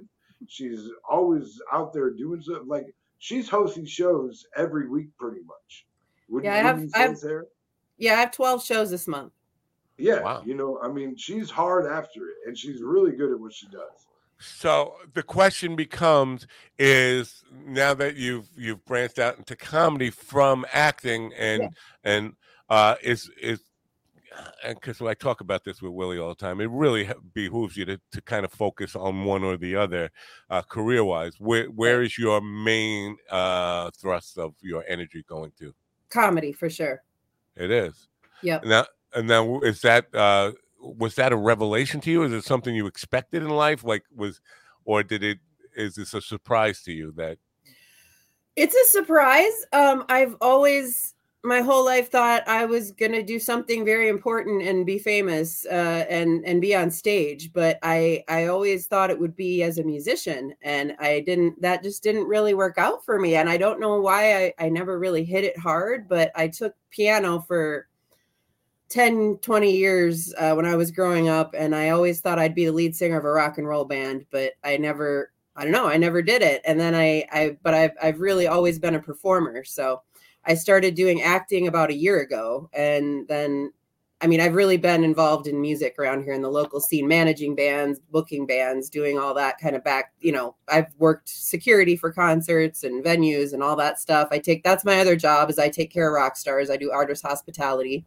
Wow. So I take care of them, but I always thought I should be on the stage. So I started with acting and I loved it, but acting kind of takes like a break in the winter for a while there. They don't really do a lot. And I thought, my friend said, hey, maybe you should try comedy. There's these open mics, go check it out. And I started doing comedy, and now I don't really do much theater anymore. I do mostly comedy, and I love it. And I know people keep going, when are you going to try out for this? When are you going to try out for that? And I really wanted to be in hair. Hair's coming up here soon, but being in theater is a huge commitment because it's rehearsal 3 nights a week. And then when you get into it, it's, 5 nights a week. And I've got so many comedy shows coming up. I commit to those rehearsals. That's exactly what I'm telling you. Like putting all it pays to put your energy into one, because you just hit on it. Absolutely correct. You don't have the time to do everything well. You can't do everything well. So I know Willie is divided between music and comedy right now, but I think the best way, if you have diverse interest, is to put your energy into one, make it in that, and then branch out once you've established yourself, whatever that means to people, as a success in one area. But so there's pros and cons to all this stuff. Now, music, it baffles me. You say I want to be a lead singer in a band. The complexities, and this is where I look at stuff in Kismet and people who have made it in bands. The odds of you finding people who are going to click with you and bring your brand of music together as a 4-piece, 5-piece, whatever, to find everybody who's going to be on the same page to make it a success, like the Beatles. The odds of those 4 people finding each other is so minuscule. But in comedy, you are the master of your own destiny. It's just you, but you're competing with a billion other yous out there who want to make it. So there's pros and cons to all this kind of stuff, and where you put your acting is pretty much the same as music. You got to, first of all, be cast in the right role that's right for you. You have to be dependent on other people delivering their performance that will support you and highlight you. So it's all, but they all have different catch-22s or different obstacles and challenges to make it to finding the spotlight and finding your comfort zone where you're most productive. Well, even if you're like a successful serial killer, I understand what you're saying. You need to have the right kind of victims, but you need to have the right kind of friends to help you cover it up, the right kind of wife or husband. So I understand what you're saying. Is that what you do? Me? I'm not successful. I have failed at like multiple careers right now. Interesting. So here's the thing. Here's the difference in the thing about theater versus comedy. First of all, and when I'm doing theater, I definitely think I find it more stressful than comedy, because you do count on everyone else to give a line so you can go, and also you have the pressure of having to deliver every one of your lines so everyone else can keep going. Like that's very stressful. In comedy, it's you, and if you bomb, it's only you. You don't have to worry about everybody else, and that's a relief to me that I don't have to, and everyone else isn't counting on me. Right. But if you're the host, quite often the headliner will go like, the audience would have been a lot better if you were a better host. You didn't warm them up for me. Well, I'm not opening for those assholes. I'm just saying sometimes the feature and the headliner are just bad, but they don't want to say it was them. It's just like it's the host or the hostess or the. I'm going to swap you two so I can cover up GD with this a little bit. So it just says please share, like, and comment and all that kind of stuff. Why are you shaking your goodies? Because it's covering it up. I just wanted to have, that's all. But something one of my friends told me that was really important to me was thinking about theater versus comedy. And they said, you know what? Theater is telling someone else's story and comedy is telling your own. Right. Unless you're Minaj, what's his name? Hanaj Manatwa. What's his name? Hanaj. That guy. We're going to say goodbye to GD right now. So long. The guy from the Daily Show. That Minaj. Hassan Minaj. Yeah, unless you're him. Yeah. No, it's not the same thing. Basically, when you get a laugh in theater, it can't be the same as getting as gratifying as getting a laugh in stand-up comedy, telling your own truth, as opposed to a line that somebody else has written down. Even if you get a great laugh and the audience just totally responds to that, it's not necessarily your humor that they're laughing at, even though it's part of your delivery and all that stuff. It's somebody else's work. I still think it is gratifying because you're convincing those people that it is you, and that's hard. Right. It's hard to convince people that you are that character. And in a play I played a character that I had this huge monologue about. It was written about a much older lady, and she had been out with Leonard Nimoy, seeing Leonard Nimoy on tour in like the 70s and 60s and stuff. And I give this big monologue about it, and I did a really great job. And then these people would come up after me and start telling me about Leonard Nimoy and how they'd seen him and how great he was, and that like it was me. And I would be like, okay, I've never seen Leonard Nimoy. I don't know anything about him, but the fact that I convinced them and they really believed that was my story, that felt really good. Yeah. You know, Willie did that on purpose. Willie popped out and came back in so he could have the please like and share comment. Yeah. That's so rude. Okay. He wanted the banner. Yeah, he wanted the banner. So he's like, I'm popping out. No. Fuck him. Fuck him. I got him back. Ow. Wait, maybe it should be me, right? There you go. Now I feel like we're doing a Brady Bunch thing here, like Hollywood Squares. Do you ever do Hollywood Squares? Something you said there kind of surprised me. You said Hair was coming. Now, Hair was a musical. I was 7 or 8 years old when that was on Broadway, and it was the biggest thing. The message from that play, it's definitely not the same now as it was then. I mean, it was all about the hippie movement and long hair kind of being a symbol of a new freedom and all that kind of stuff. So it's just, is the play still relevant today? I think so. So here's the thing about Hair. Hair, if you know the song Hair, it was by the Cowsills. Right. Give me it down to there. Yeah. Hair was a Cowsill song. And my mom was legit a Cowsills groupie back in the day. Like my mom lost her virginity to a Cowsill. So oh my God. That song is that musical is very relevant to me because I grew up listening to the Cowsills like every day. So that song, when it's like Hair, my mom goes, oh my God, you're going to be in that, right? And they were scouting me for it because I have a lot of tattoos, and they were like, we're looking for people with, body art because there's a lot of nudity in it. And I was like, I have to be in Hair. My mom's like, do I need the nudity? Yeah. She's like, do I need the Cowsills to write you a letter? I was just looking up contact with them. What? Wow. A stepbrother or anything with them? Or what's going on? I was just looking up Cowsill songs because I knew about Hair, but then I couldn't remember any of their other songs. The Ray in the Park and other things. Flowers in her hair. I love the Flower Girl. Yeah. But the one that surprised me, Love American Style, the theme for, and Willie's too young to know this, Love American Style, the show, they sang the theme for that. I did not know that. Yeah. I love the Flower Girl. I like to say they were the White Jackson 5. No, that was the Osmond Brothers. Oh, okay. Well, there's more of the Cowsills, though. There's like 5 of the Cowsills, and there's only a couple Osmonds. So the Cowsills were a family of brothers and one sister, and they had their parents took them on tour, and they traveled. Walk Away, Renee. I thought that was somebody else. Maybe they covered it. They probably covered it, yeah. Wow, very, very weird. But Treat Williams, who starred in that play, just died recently, not too long ago. And I think he was a teenager in 1968 when that was the most popular play in the world. So he wasn't that old when he passed. Anyway, just a surprise to me that Hair is back around. Now, South Dakota, do you have strong roots there, or because as a comedian, and I kind of say this to Willie too much, but there's only so much opportunity in South Dakota.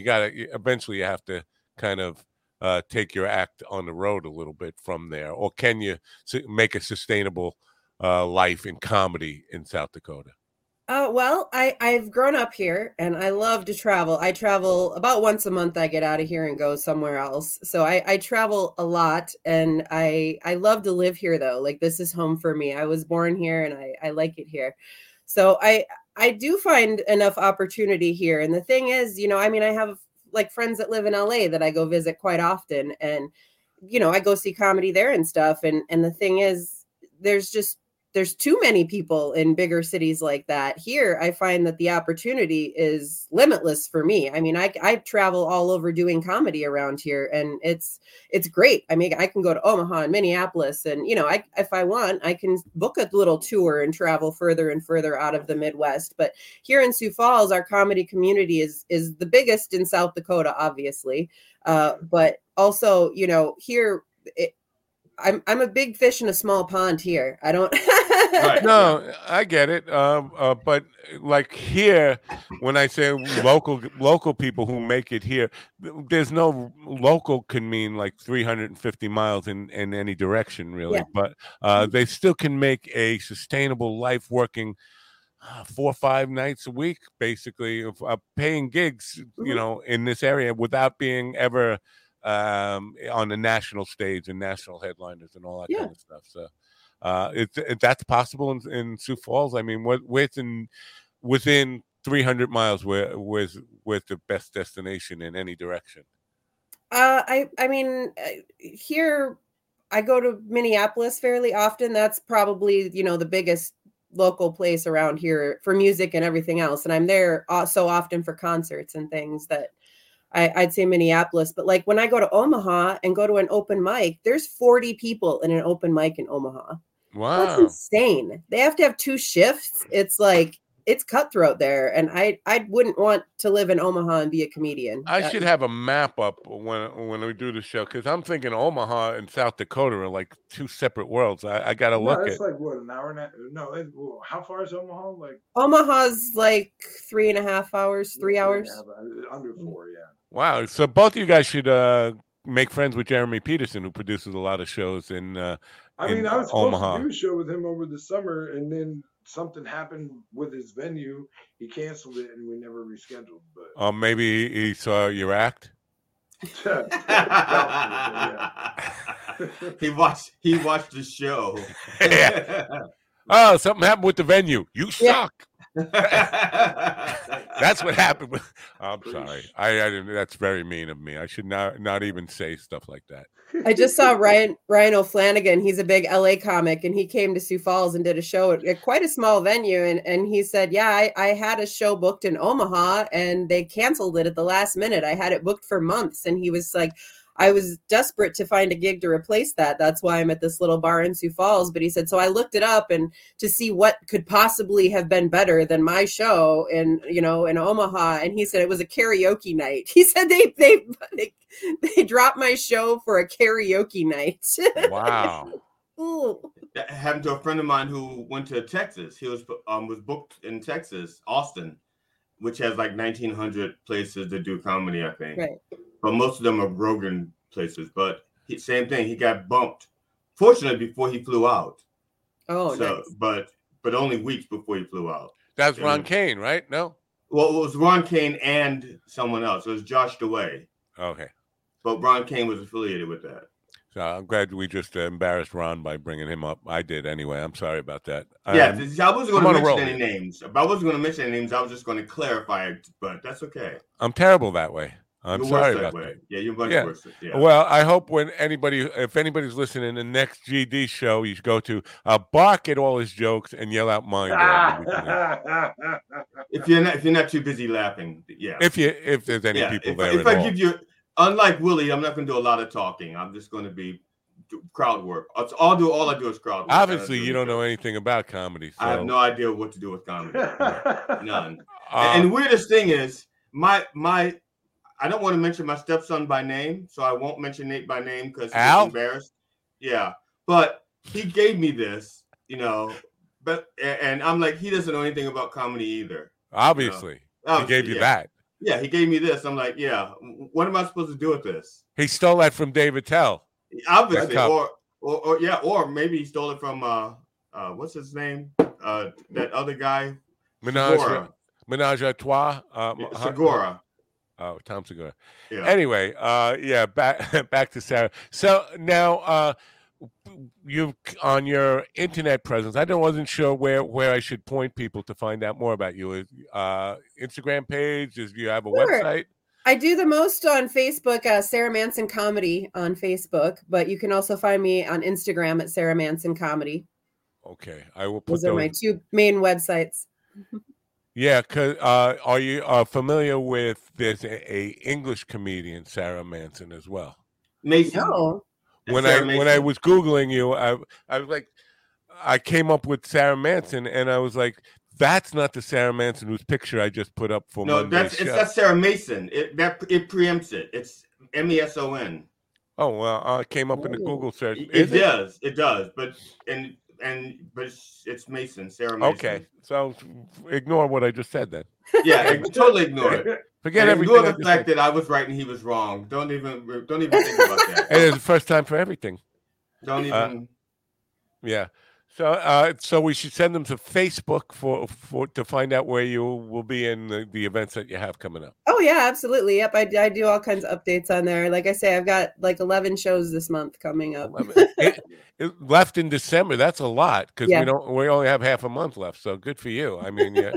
But she's also a Larry Brinkman award winner, so she will be in the Comic of the Year competition on January. Wow, wait, that to me that's kind of impressive. You've been doing comedy for 9 months and you won a Larry Brinkman, who was that guy, Larry Brinkman. I also opened for Ben Bailey from Cash Cab. So very cool. Was that recently? Was that a lot of it wasn't long ago. It was amazing. Oh my God. So we have just a few, big theaters in this town that I had bucket list theaters to perform on, stages that I wanted to do. And I started doing them in theater, and then I wanted to do the Orpheum Theater was my big dog theater I wanted to do. And I got to open for Ben Bailey doing comedy on that stage instead of theater, which was it was so amazing. Ben Bailey was wonderful. Very cool. And you got to meet him and hang out with him a little bit? Yeah. He was a class act. He took us all out to a very fancy restaurant afterwards. Who had to pay for the cab? Yeah. Actually, he was going to ride with me, and then his opener was like, "No, I want to walk," and he was like, "No, I want to ride with her." Wow! Yeah, right? I bet he did. He did. Did you get a celebrity dick pic from Ben Bailey? That'd be fabulous. No, not yet. Not yet. Not in the works, though, possibly. I'm just looking up because it's time to say goodbye to Govs. I'm just looking up who's at Govs this weekend. December 14th, General Hospital, Stone Cold, and the Jackal Holiday. Victor Beto is there this weekend, the 16th and 17th. That's Dibitetto. I always say Dibitetto. Vic Dibitetto is there at Governor's this week. Anyway, it's time to say goodbye to Govs. Govs, thanks for being here. Sorry to bore you with the cereal stuff, but book Sarah Manson for all the Governor's comedy clubs and bring her here to Long Island. Sarah is also Sarah is one of the 3 people I would love to bring to New York. Yes. I would love that. Because I told you about Jerry. Sarah's another one, and then Preston Williams. Like those 3 people. I would kill in body bags or as performers. No, like listen, bro. I'm telling you, if you want to bring a South Dakota takeover and run around New York, that's the crew to do it with. 100%. Yes. Very cool. Yes, Jerry and I would love that. I'm waiting for him to call me right now. I have a plumbing question. Well, we'll work on this. We will definitely work on this for the near future. How distant into the future are you booked? Because I know some people were working on next year. Like I reached out to a celebrity. This is weird last week, and to be on the program, and they said he'd love to do the show in the fall. I said, "This is the fall." And his assistant said, "No, next fall." I was like, wow. Really? I'm thinking she probably thinks I'm going to forget about it or give up by then. Well, they also might have something maybe they know they have a special that's going to come out around. Right? Yeah. And they want to plug that or something. No, I get it. But to be booked up that far in advance, there are some people who do that far in advance. You say you have 11 shows this month. How far in advance do you plan your life, your comedy life? My January is pretty full, and I've got shows into February and March, but I've still got I've got a lot of availability in February and March still, but I've got 2-3 shows booked in each of those months already. So I think I'll book however far out you want. Yeah, no, I think a lot of people listening to this and hearing that you're only in it for 9 months, understanding that you've had a show business background before that. But 9 months, it's a lot of people are probably very jealous because there are people I know who've been at it for years who have 2 gigs this month and maybe 1 in January. And so probably listening to this and dying of envy. Right. That's South Dakota, right? If you come here, you can do it. Yeah, this is something that I really I want to point this out because Sarah is a perfect fucking example of this kind of thing. And this is why, like, this whole paying your dues and building it's a whole bullshit setup that is really only like it continues because the mediocre comics that haven't made it yet cannot stand when somebody comes on the scene and just explodes right away. It burns their fucking ass in a way that like they can't tolerate, and that's what leads them to do, the edging out. They just he got canceled by the comedy police. Just shut Willie up. He'll be back in 1 second. Fucking, I swear to Christ, I fucking no. Watch your mouth. My apologies. All right. Anyway, I hear your point, but we can't discount that she's had a lot of experience in show business, because a lot of those people have not. So it's not like she just became just a newbie in show business. But what I mean though is that there's no reason to not give opportunities to somebody who's newer, because I mean, if you got the goods, you got the goods. Period. You know what I mean? And that's the way I see it. If you're entertaining on stage and you're going to keep that crowd engaged, I want you on the stage. You know what I mean? Like, why would I not want to do that? I don't care if you've only been doing it. To that point, Sarah, when you're reaching out for to book dates and stuff like that, do you include your history of do you have to explain all that? Like, I've been in theater from my whole life and music my whole life and all that kind of stuff. Do you need to explain that, or no? You just say I'm a comedian. Book me.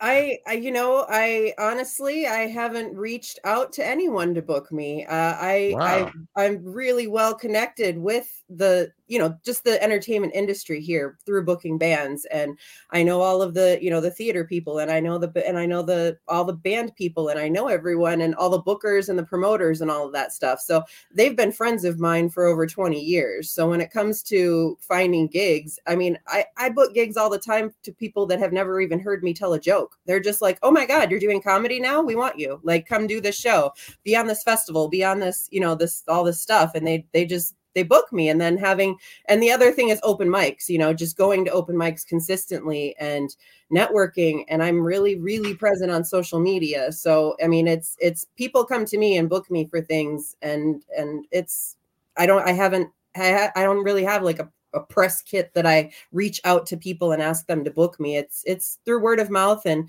showing up to events and showing up places and just being present is the main thing. You. Good for you. I'm glad to see it happening for you. Nice. Yeah. And but the other underlying thing in there is kind of back to people lead to people. This networking that you've done and the connections that you've made have been beneficial. Now, a lot of people are just not people. I mean, they're really comfortable on stage, but one-on-one with regular people and making those connections. I don't know, Willie, you raised your hand, but it seems to me you are pretty good at networking. Have quite a few, a wide net of contacts. Yeah, I have a bigger background in sales, so that might be. Right, it's important, and if you don't have that, you either have to have somebody in your corner who is good at that, who's willing to support you and do that work for you, or you're really not going to get very far. You have to, and this is the case with GD. Nobody likes him. He doesn't like anybody, and this is why he's very unheard of and unsuccessful and pretty much a nobody and destined to remain. And it helps that I don't know anything about comedy. Right. I'm so sorry. I didn't even mean it in that way, bro. Right. How many ways is there to say you don't know anything about? If you knew anything about comedy, there's only that. Here's exactly what you said. Listen, I don't know if you know anything about comedy, right? So actually, if you knew anything about comedy, if you knew anything about comedy, and I said it in the regard of, and then he goes on to tell me what the things I'm doing wrong. Why are you doing? He goes on to tell me what I'm doing wrong. If you knew anything about comedy. All right, Sarah, it's been a pleasure to have you here today. Thanks for I had, you know what, I've been trying to get those two to fight forever, but they do it when I'm about to kind of say goodbye to a guest and thank her for being on in the morning. instead of sorry. when we first start, come on with that fire. Or tomorrow morning, if you guys are both here tomorrow morning, just come on and resume that fight. Yeah. Oh, okay. Sarah, thank you for getting up early and being part of the show this morning. Thank you for having me. We'll support you in any way we can. You want to send me, or I will just follow your page. But if you have any special things you want me to mention, you want me to send hecklers your way like Jackie did last Friday. No hecklers, please. Anyway, but we do thank you, and we hope people will support you, and we expect to see big things from you in the future. So thanks for being here, and have a great day. Thank you very much. Thank you. Bye. Thanks, Will, for inviting me. Okay, bye for now. Sarah Manson, folks. Now, I mean it. You guys should come on and resume that fight from scratch tomorrow or whenever you're both on again. I don't know if you can. Tomorrow, just an advance on this week. And I will probably, I'm not going to mention the stuff that I started with today. But if I mention it at all, it's just going to be in reference to what I'm going to be doing on the evening show. Now, tomorrow we have Elliot McConnell, who has been on the show before. They have a new release. So we're going to be talking about that. And then another of Willie's contacts, Celia Contreras. Yeah, she's been on Kill Tony a couple times. Kill Tony, this is what I'm interested in. More than once, right? Because there's a whole she's been on twice. Just twice, because there's a whole subreddit. There's a whole subreddit to Celia on Kill Tony, and they say every time she brings a minute, it gets better and better. So I was assuming there were more than one. So maybe there's a couple that I missed or whatever. But as far as I know, it could be 3 times or more. But I've seen 2 of the episodes that she was on. Very, very funny. I saw the episode where Roseanne invited her to open for her in Florida. And yeah, she's really good. I think she's based out of Arizona. Okay. How did you know her? I hit her up. I hit her up on social media after I saw her on Kill Tony. Like, listen, so she doesn't have a Sioux Falls or Albuquerque type of connection at all. No. Okay. Although I have tried to get her booked in Albuquerque, and I'm also trying to get her. I'm trying to get her to do Fargo, Sioux Falls, and Sioux City probably in the spring, because she's one of those comics that wants to do all 50 states. And so I was like, well, listen, I can help you knock out 3 like easy, like bam, bam, bam. Let's do it. Yeah. I don't think we're going to be sponsoring that Snow Jam thing at all. It just doesn't look like that's going to be a reality for this year. Maybe for next year. This will be their last year. This is actually the last. They're stopping doing it. Yeah, this will be the final year. Missed it by that much. Yeah, missed it by that much. The rest of the week gets a little weird. That's the end of the comedy for Wednesday. I have authors Gary Morgenstein, who is a Brooklyn-based. I think, if I'm not mistaken, I've talked to him before, but I can't find the episode on my evening show of Meet the Author. And then the love languages guy is going to have a third time. If he does, my love language is showing up. No kidding. If he doesn't show up this time, I'm sure you're going to light him up good. I'm going to introduce him to the Catholic Church in Rockville Center. That's what I'm going to do. If he doesn't show up. Matt, I have a question real quick. This is starting to bug me. Okay. The picture of you in the corner, is that a turntable behind your head? What's that in the background? It's a UFO. Oh, okay. Because I didn't know if it was a turntable or if it was like the side of a dumbbell. I didn't know what it was. Side of a dumbbell. That's a good guess. I could definitely see it being that. Because I am a dumbbell. So it'd be 3 dumbbells then. Me looking up at me and Willie, but excluding you, like you don't matter. Right. I understand. Yeah. No, I could have changed that background. So, they allow video backgrounds. I just gotta kind of figure out a new. I don't like that one. A new thing to have behind us here, because it wasn't designed for 3. It was designed for 2. Was this, and it's much more comfortable like this.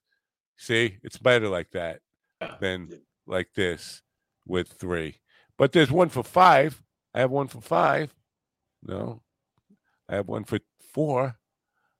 but I don't have one for a good one for 3. I'm gonna have to change this one for 3, or go with this kind of thing. Wait, this thing? No, that doesn't work. This thing.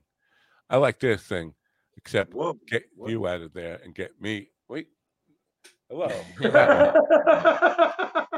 Anyway. Yeah, that's a good but one. Yeah, that's, I do like that setup. If you were centered there, I think that's because you're the main host. You know what I mean? Yeah.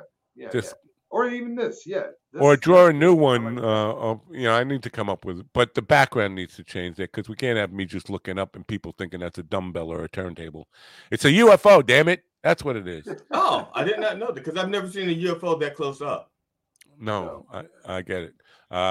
Anyway, we got 1 minute to say goodbye. Hang on. From the outside. Didn't you get... I thought you got abducted. The Reverend was abducted. The Reverend was abducted, and he was only on the inside, because if he was on the outside, he probably wouldn't be able to breathe. Abducted. He got abducted. We have to say goodbye to first you get abducted, then you get abducted. First, bye-bye, PBM TV. Yeah, I got 30 seconds to say goodbye to PBM TV. Listen, if you're on PBM TV... Peanut butter mayonnaise. Also, I'm thinking that... I hate to say this. I'm thinking those numbers are deceitful. The viewers on PBM TV. I think that's a script. Why do you mean that? Because Sunday. Because I looked at the code of the webpage, and it's using a WordPress plugin that you can actually set to start at a minimum. So if you started at 120, say, minimum viewers, even if there's nobody there, it's going to show 120. Why would you do that? If people do that if they're going to deceive advertisers and stuff like that. It's just surprising. If you have a minimum number and it goes up, then it's going up from that minimum. Yeah. But if you know what the minimum number is, then you can deduce what. Right, but it's somewhat deceitful in all of that. So I'm suspecting that. Anyway, I got to say goodbye to them. Let's remove them right now, and then we can continue to talk about this. Now, why you would do that? If you wanted to say to advertisers, we have this many viewers, you want to start at that number, and then they see more than that. I hate to think that way, but this plugin is designed for that. And it's hard for me to believe that there were 200 people up at 6 o'clock in the morning, LA time, or 9 o'clock, tuning in on a Sunday morning. When I saw that, it's like, I got to check this out. And then when you see that it's powered by a plugin that features set your minimum number of immediate display, I got to talk to Corey about that. I feel like I don't want to be part of that. If that's the case, I want to get off of it. If that is the case, I hope it's not the case. We don't want to fudge our numbers. We don't need either that, or we don't need to build ourselves up like we're not. Yeah, build in honest numbers. We can build in honest numbers. Yeah, I did that with Rumble when we were first on Rumble. I was seeing crazy numbers, like we're getting like 900 viewers on the live stream in the morning. I was like, that can't be accurate. And then I started tweaking with the code. Now it shows the number of unique viewers. So it will say 350 views, but then it'll say unique viewers 17. That's more like it. 17 people were watching that more. And if they kind of, went into another tab or something and came back, they count that as another view or whatever. Right. Okay. You got to be honest with people. You can't lie. I believe it. That's part of the reason why I'm not as successful as I could or should be, because I am honest to my own detriment. Right. Me too, bro. Me too. I mean, I network a lot and I reach out to a lot of people, but like I'm also an asshole that don't allow you to piss on my back and tell me it's raining. Yeah, and I don't know anything about comedy, so I think it's pissing your ear and tell you it's raining, isn't it? Are you saying I've been doing that saying wrong the whole time? I'm pretty sure it's pissing. Don't piss in my ear and tell me it's raining. I could be wrong. Maybe you're geographical. It's geographical because down here in the South, it's don't piss on my leg and tell me it's raining. Or piss on my foot and piss on my shoes. It's geographical. Yeah. Oh. Everybody has their own place that they don't want to be pissed on. Right. Well, New York, apparently people have been pissing in ears or something, which is really troubling. That's why I have such ear problems. Who knows? That's I know I got pissed on a lot in junior high until I started fucking freaking out and kicking everybody's ass. yeah. Well, this has been an interesting show. I hope people are interested enough to follow up on this and follow me on this journey of the connection between the serial killers, the Catholic Church, the satanic cults, and these wild sex orgies and all this kind of stuff that's going on. Can I say something real quick? Willie just reminded me of something. At my brother's memorial service, a guy showed up and he pissed in your ear. Oh, I'm sorry. He showed up and he says to me, "You remember me?" And he said his name. He always went by his last name. He says his name, and I remembered him, and that was it. It was like, oh yeah, that was it for me. I heard the name, went, oh yeah, I know what that is. He goes, I used to torment you in high school, and I thought to my and he said it with a smile, like that was like what I did. That was my thing. I tormented you in high school, and I thought about it, went, yeah, you tried, but you wasn't really successful because I fought back, Right. So I up until I was 12, because my mom, I'm being raised Catholic and my mom was very devout. Up until I was 12, bro, like I didn't fight back. I was the playground punching bag. I was the one that everybody, tormented and beat the shit out of. And then one day when I was 12, I decided, you know what, I'm not taking this shit anymore. And the tables turned. But up until that point, like I was tormented in some pretty severe ways, that I'm still working to get over, unfortunately. And it's part of why I'm such an asshole. And if you mistreat me today, I'll fucking say something right away. Because that's the reason you're an asshole. It's a big part of it. I feel that way. What are the other parts? I just want to see what the predominant part is. I just want to. It's like what the predominant gene is, I definitely. There's definitely some bitterness I'm trying to let go of. I can't have two overlays. I can't have two overlays at the same time. That's a shame. Where the white women at?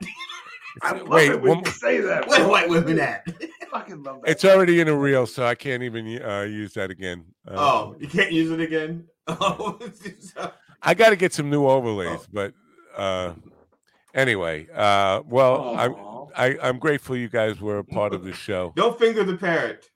Yeah. All right, parrot, get lost. Yeah. So follow me on this whole conspiracy trail. Go, Willie. Play Pet the Negro. What? Play Pet the Negro. I don't like the use of that language on this program. If you want to use the N-word, use it outright. Don't be dumb. Right. Oh yeah, is that too? If your radio sounds racist in the morning, Oh my God. It definitely does. Definitely does. And you're the reason it does. Oh no, I didn't bring up black market. That was Willie. He did not invent that term. It's been around since long before Willie was born. Yeah, but he used it. I appreciate you saying that. But it was the first time it was ever used on this show in all the years that you've ever had this show. Oh no, I used the term black market a lot. No, I'm pretty sure it was the first time. I'm pretty sure it was the first time. When I talk about the weed business here in Long Island, I'm pretty sure it was the first time. I'm pretty sure. I don't think I say black market all the time. You racist turd. I know. Because the black market, where you buy weed, it's cheaper and it's better weed. You could still buy good weed, and in the bagging and the packaging is more what is it? Not ecological. It's more ecological packaged. It's just one little bag instead of a brown box with a glass jar and a plastic lid and all that kind of extra packaging on it.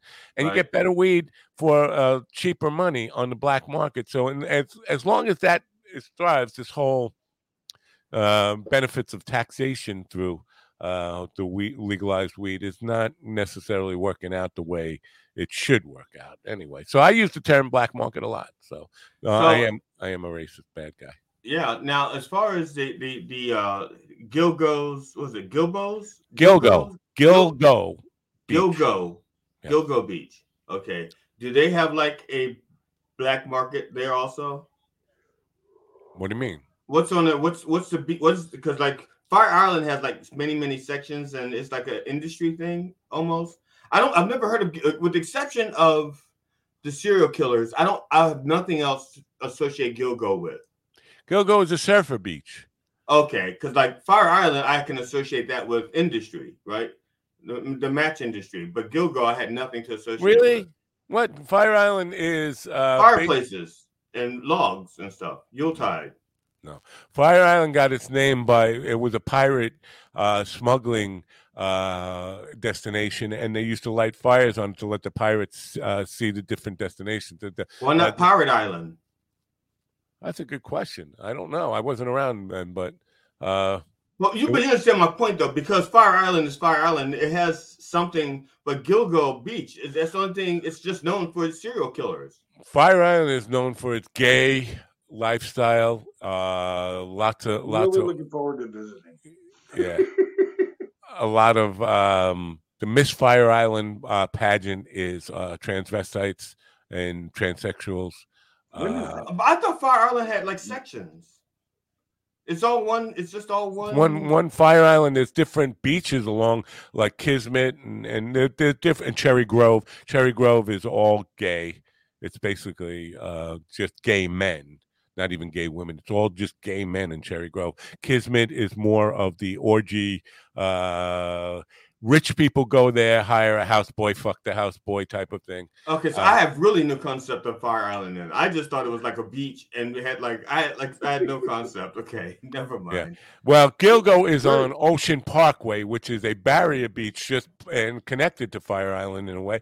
But it's the barrier beach, and there are town beaches: Gilgo, Oak Beach, Tobay, all those kind of things. All of those are lumped in together with the Gilgo serial killers, because he didn't just dump bodies at Gilgo. He dumped them at the first case that opened it was Shannon Gilbert on Oak Beach. Tobay, as I mentioned before, had that woman who was murdered on this date. She washed up there. Lots of that whole Barrier Beach, down to Jones Beach and all that kind of stuff. I have a question. Question. Where in New York City do I need to go to get a job as a designated pussy eater? Because that's the job I'm really looking for. I mean, really, that's designated. As if there was like a glory, like how glory, like a designated hitter doesn't have to play the field. Holes for dick sucking and stuff like that. Like I want to, like, where can I apply to just be the tongue that licks the pussy? You know what I mean? Like, well, first of all, you need a license. In New York, you need a license for all that stuff. You have to. You can't just do it. Hey, I'll submit. I totally. Yeah. There is no legalized sex work in New York. Just to be clear about that. There's no licensing of sex workers here. Vegas it is. But they have politics. But they have what did Adams? You have Adams for a mayor, not you, but they have Adams for a mayor in New York. In New York, and they don't have. That doesn't make sense. No. They never have, but there is plenty of illegal sex work and lots of massage parlors or whatever. I don't know where the magic fingers. I don't know where the main sex work capital is in this area. I'm sure Lower Manhattan is still that. Well, according to the ex-governor, that was in the Albany. In Albany. Right. That's Albany. A long time ago. That's a long. Is it Albany or Albany? Albany. Because in the South they say the same word. They say Albany. I would just like to lay on a bed for 8 hours and then just woman after woman just come sit on my face like that. That'd be a great job. Is there a time? I'd stop doing comedy if I could find that job. Is there a break in between for like gargling? Mouthwash or something? It probably flossing would. I would hope so. Flossing would be beneficial. Listen, when I was a young man, I made the mistake of telling a woman that I was, I would love to just do that all the time. And she said, "Really? Have you seen? Some women just are really unkempt down there. You got fucking really nasty junk." You get used to it after a while, though. I don't think so.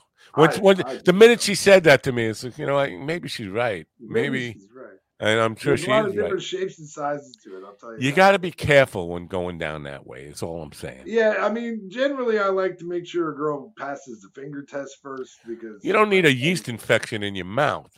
Right, yeah, that'd be terrible. Or on your mustache? Is that what you're going to say on your mustache? Are you going to say on your mustache? Weren't you going to be a problem? I'm sure that's what's going on in Detroit.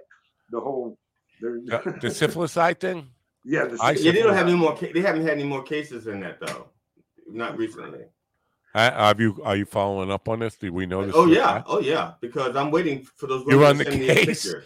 Yeah, I'm on the case. I'm waiting for those women to send me a picture. That's what he got the whiteboard for originally. Oh yeah. The whiteboard was initially so I could keep track of the ocular syphilis cases in Michigan. In Detroit. What the hell? It's been a great show. This is a lot of fun. I love making out with a sock full of nickels. Yeah.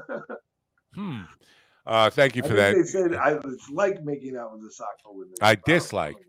I think he just misspelled. I think he meant Michelle Nichols. Yeah.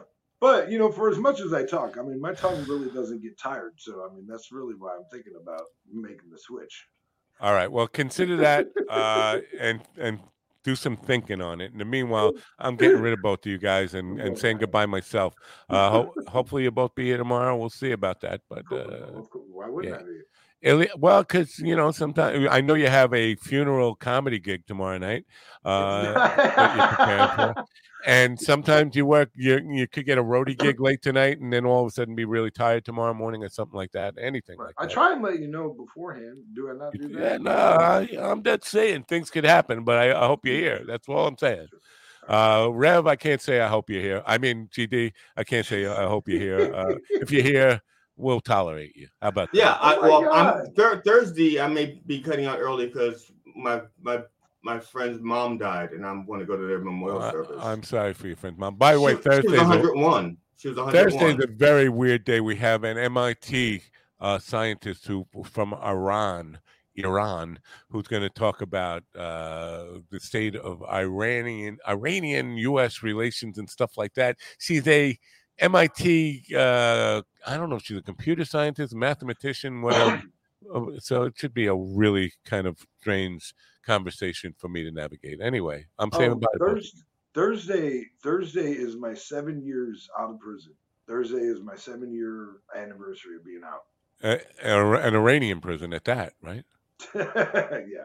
We have to tie it in some way. Oh, well, I hope we'll see. I mean, don't leave me alone for that one. No, you can leave me alone. Anyway, I'm getting rid of you guys. Get lost. Get out of my room. Get off my phone. All you guys, get off my phone. I'm saying goodbye. I will be doing a follow-up, several follow-ups to this whole Rudy and Trump linked to Long Island serial killer on the evening program. Not tonight, but probably at some point this week, I'll do my first installment of that. It's a very deep, long story, and the facts are never going to be fully exposed, but I'll do my best to expose as many of them as I can until I get a bullet in the back of my head. Thanks for coming. Enjoy the rest of your day. And don't forget to turn on the radio. Bye for now.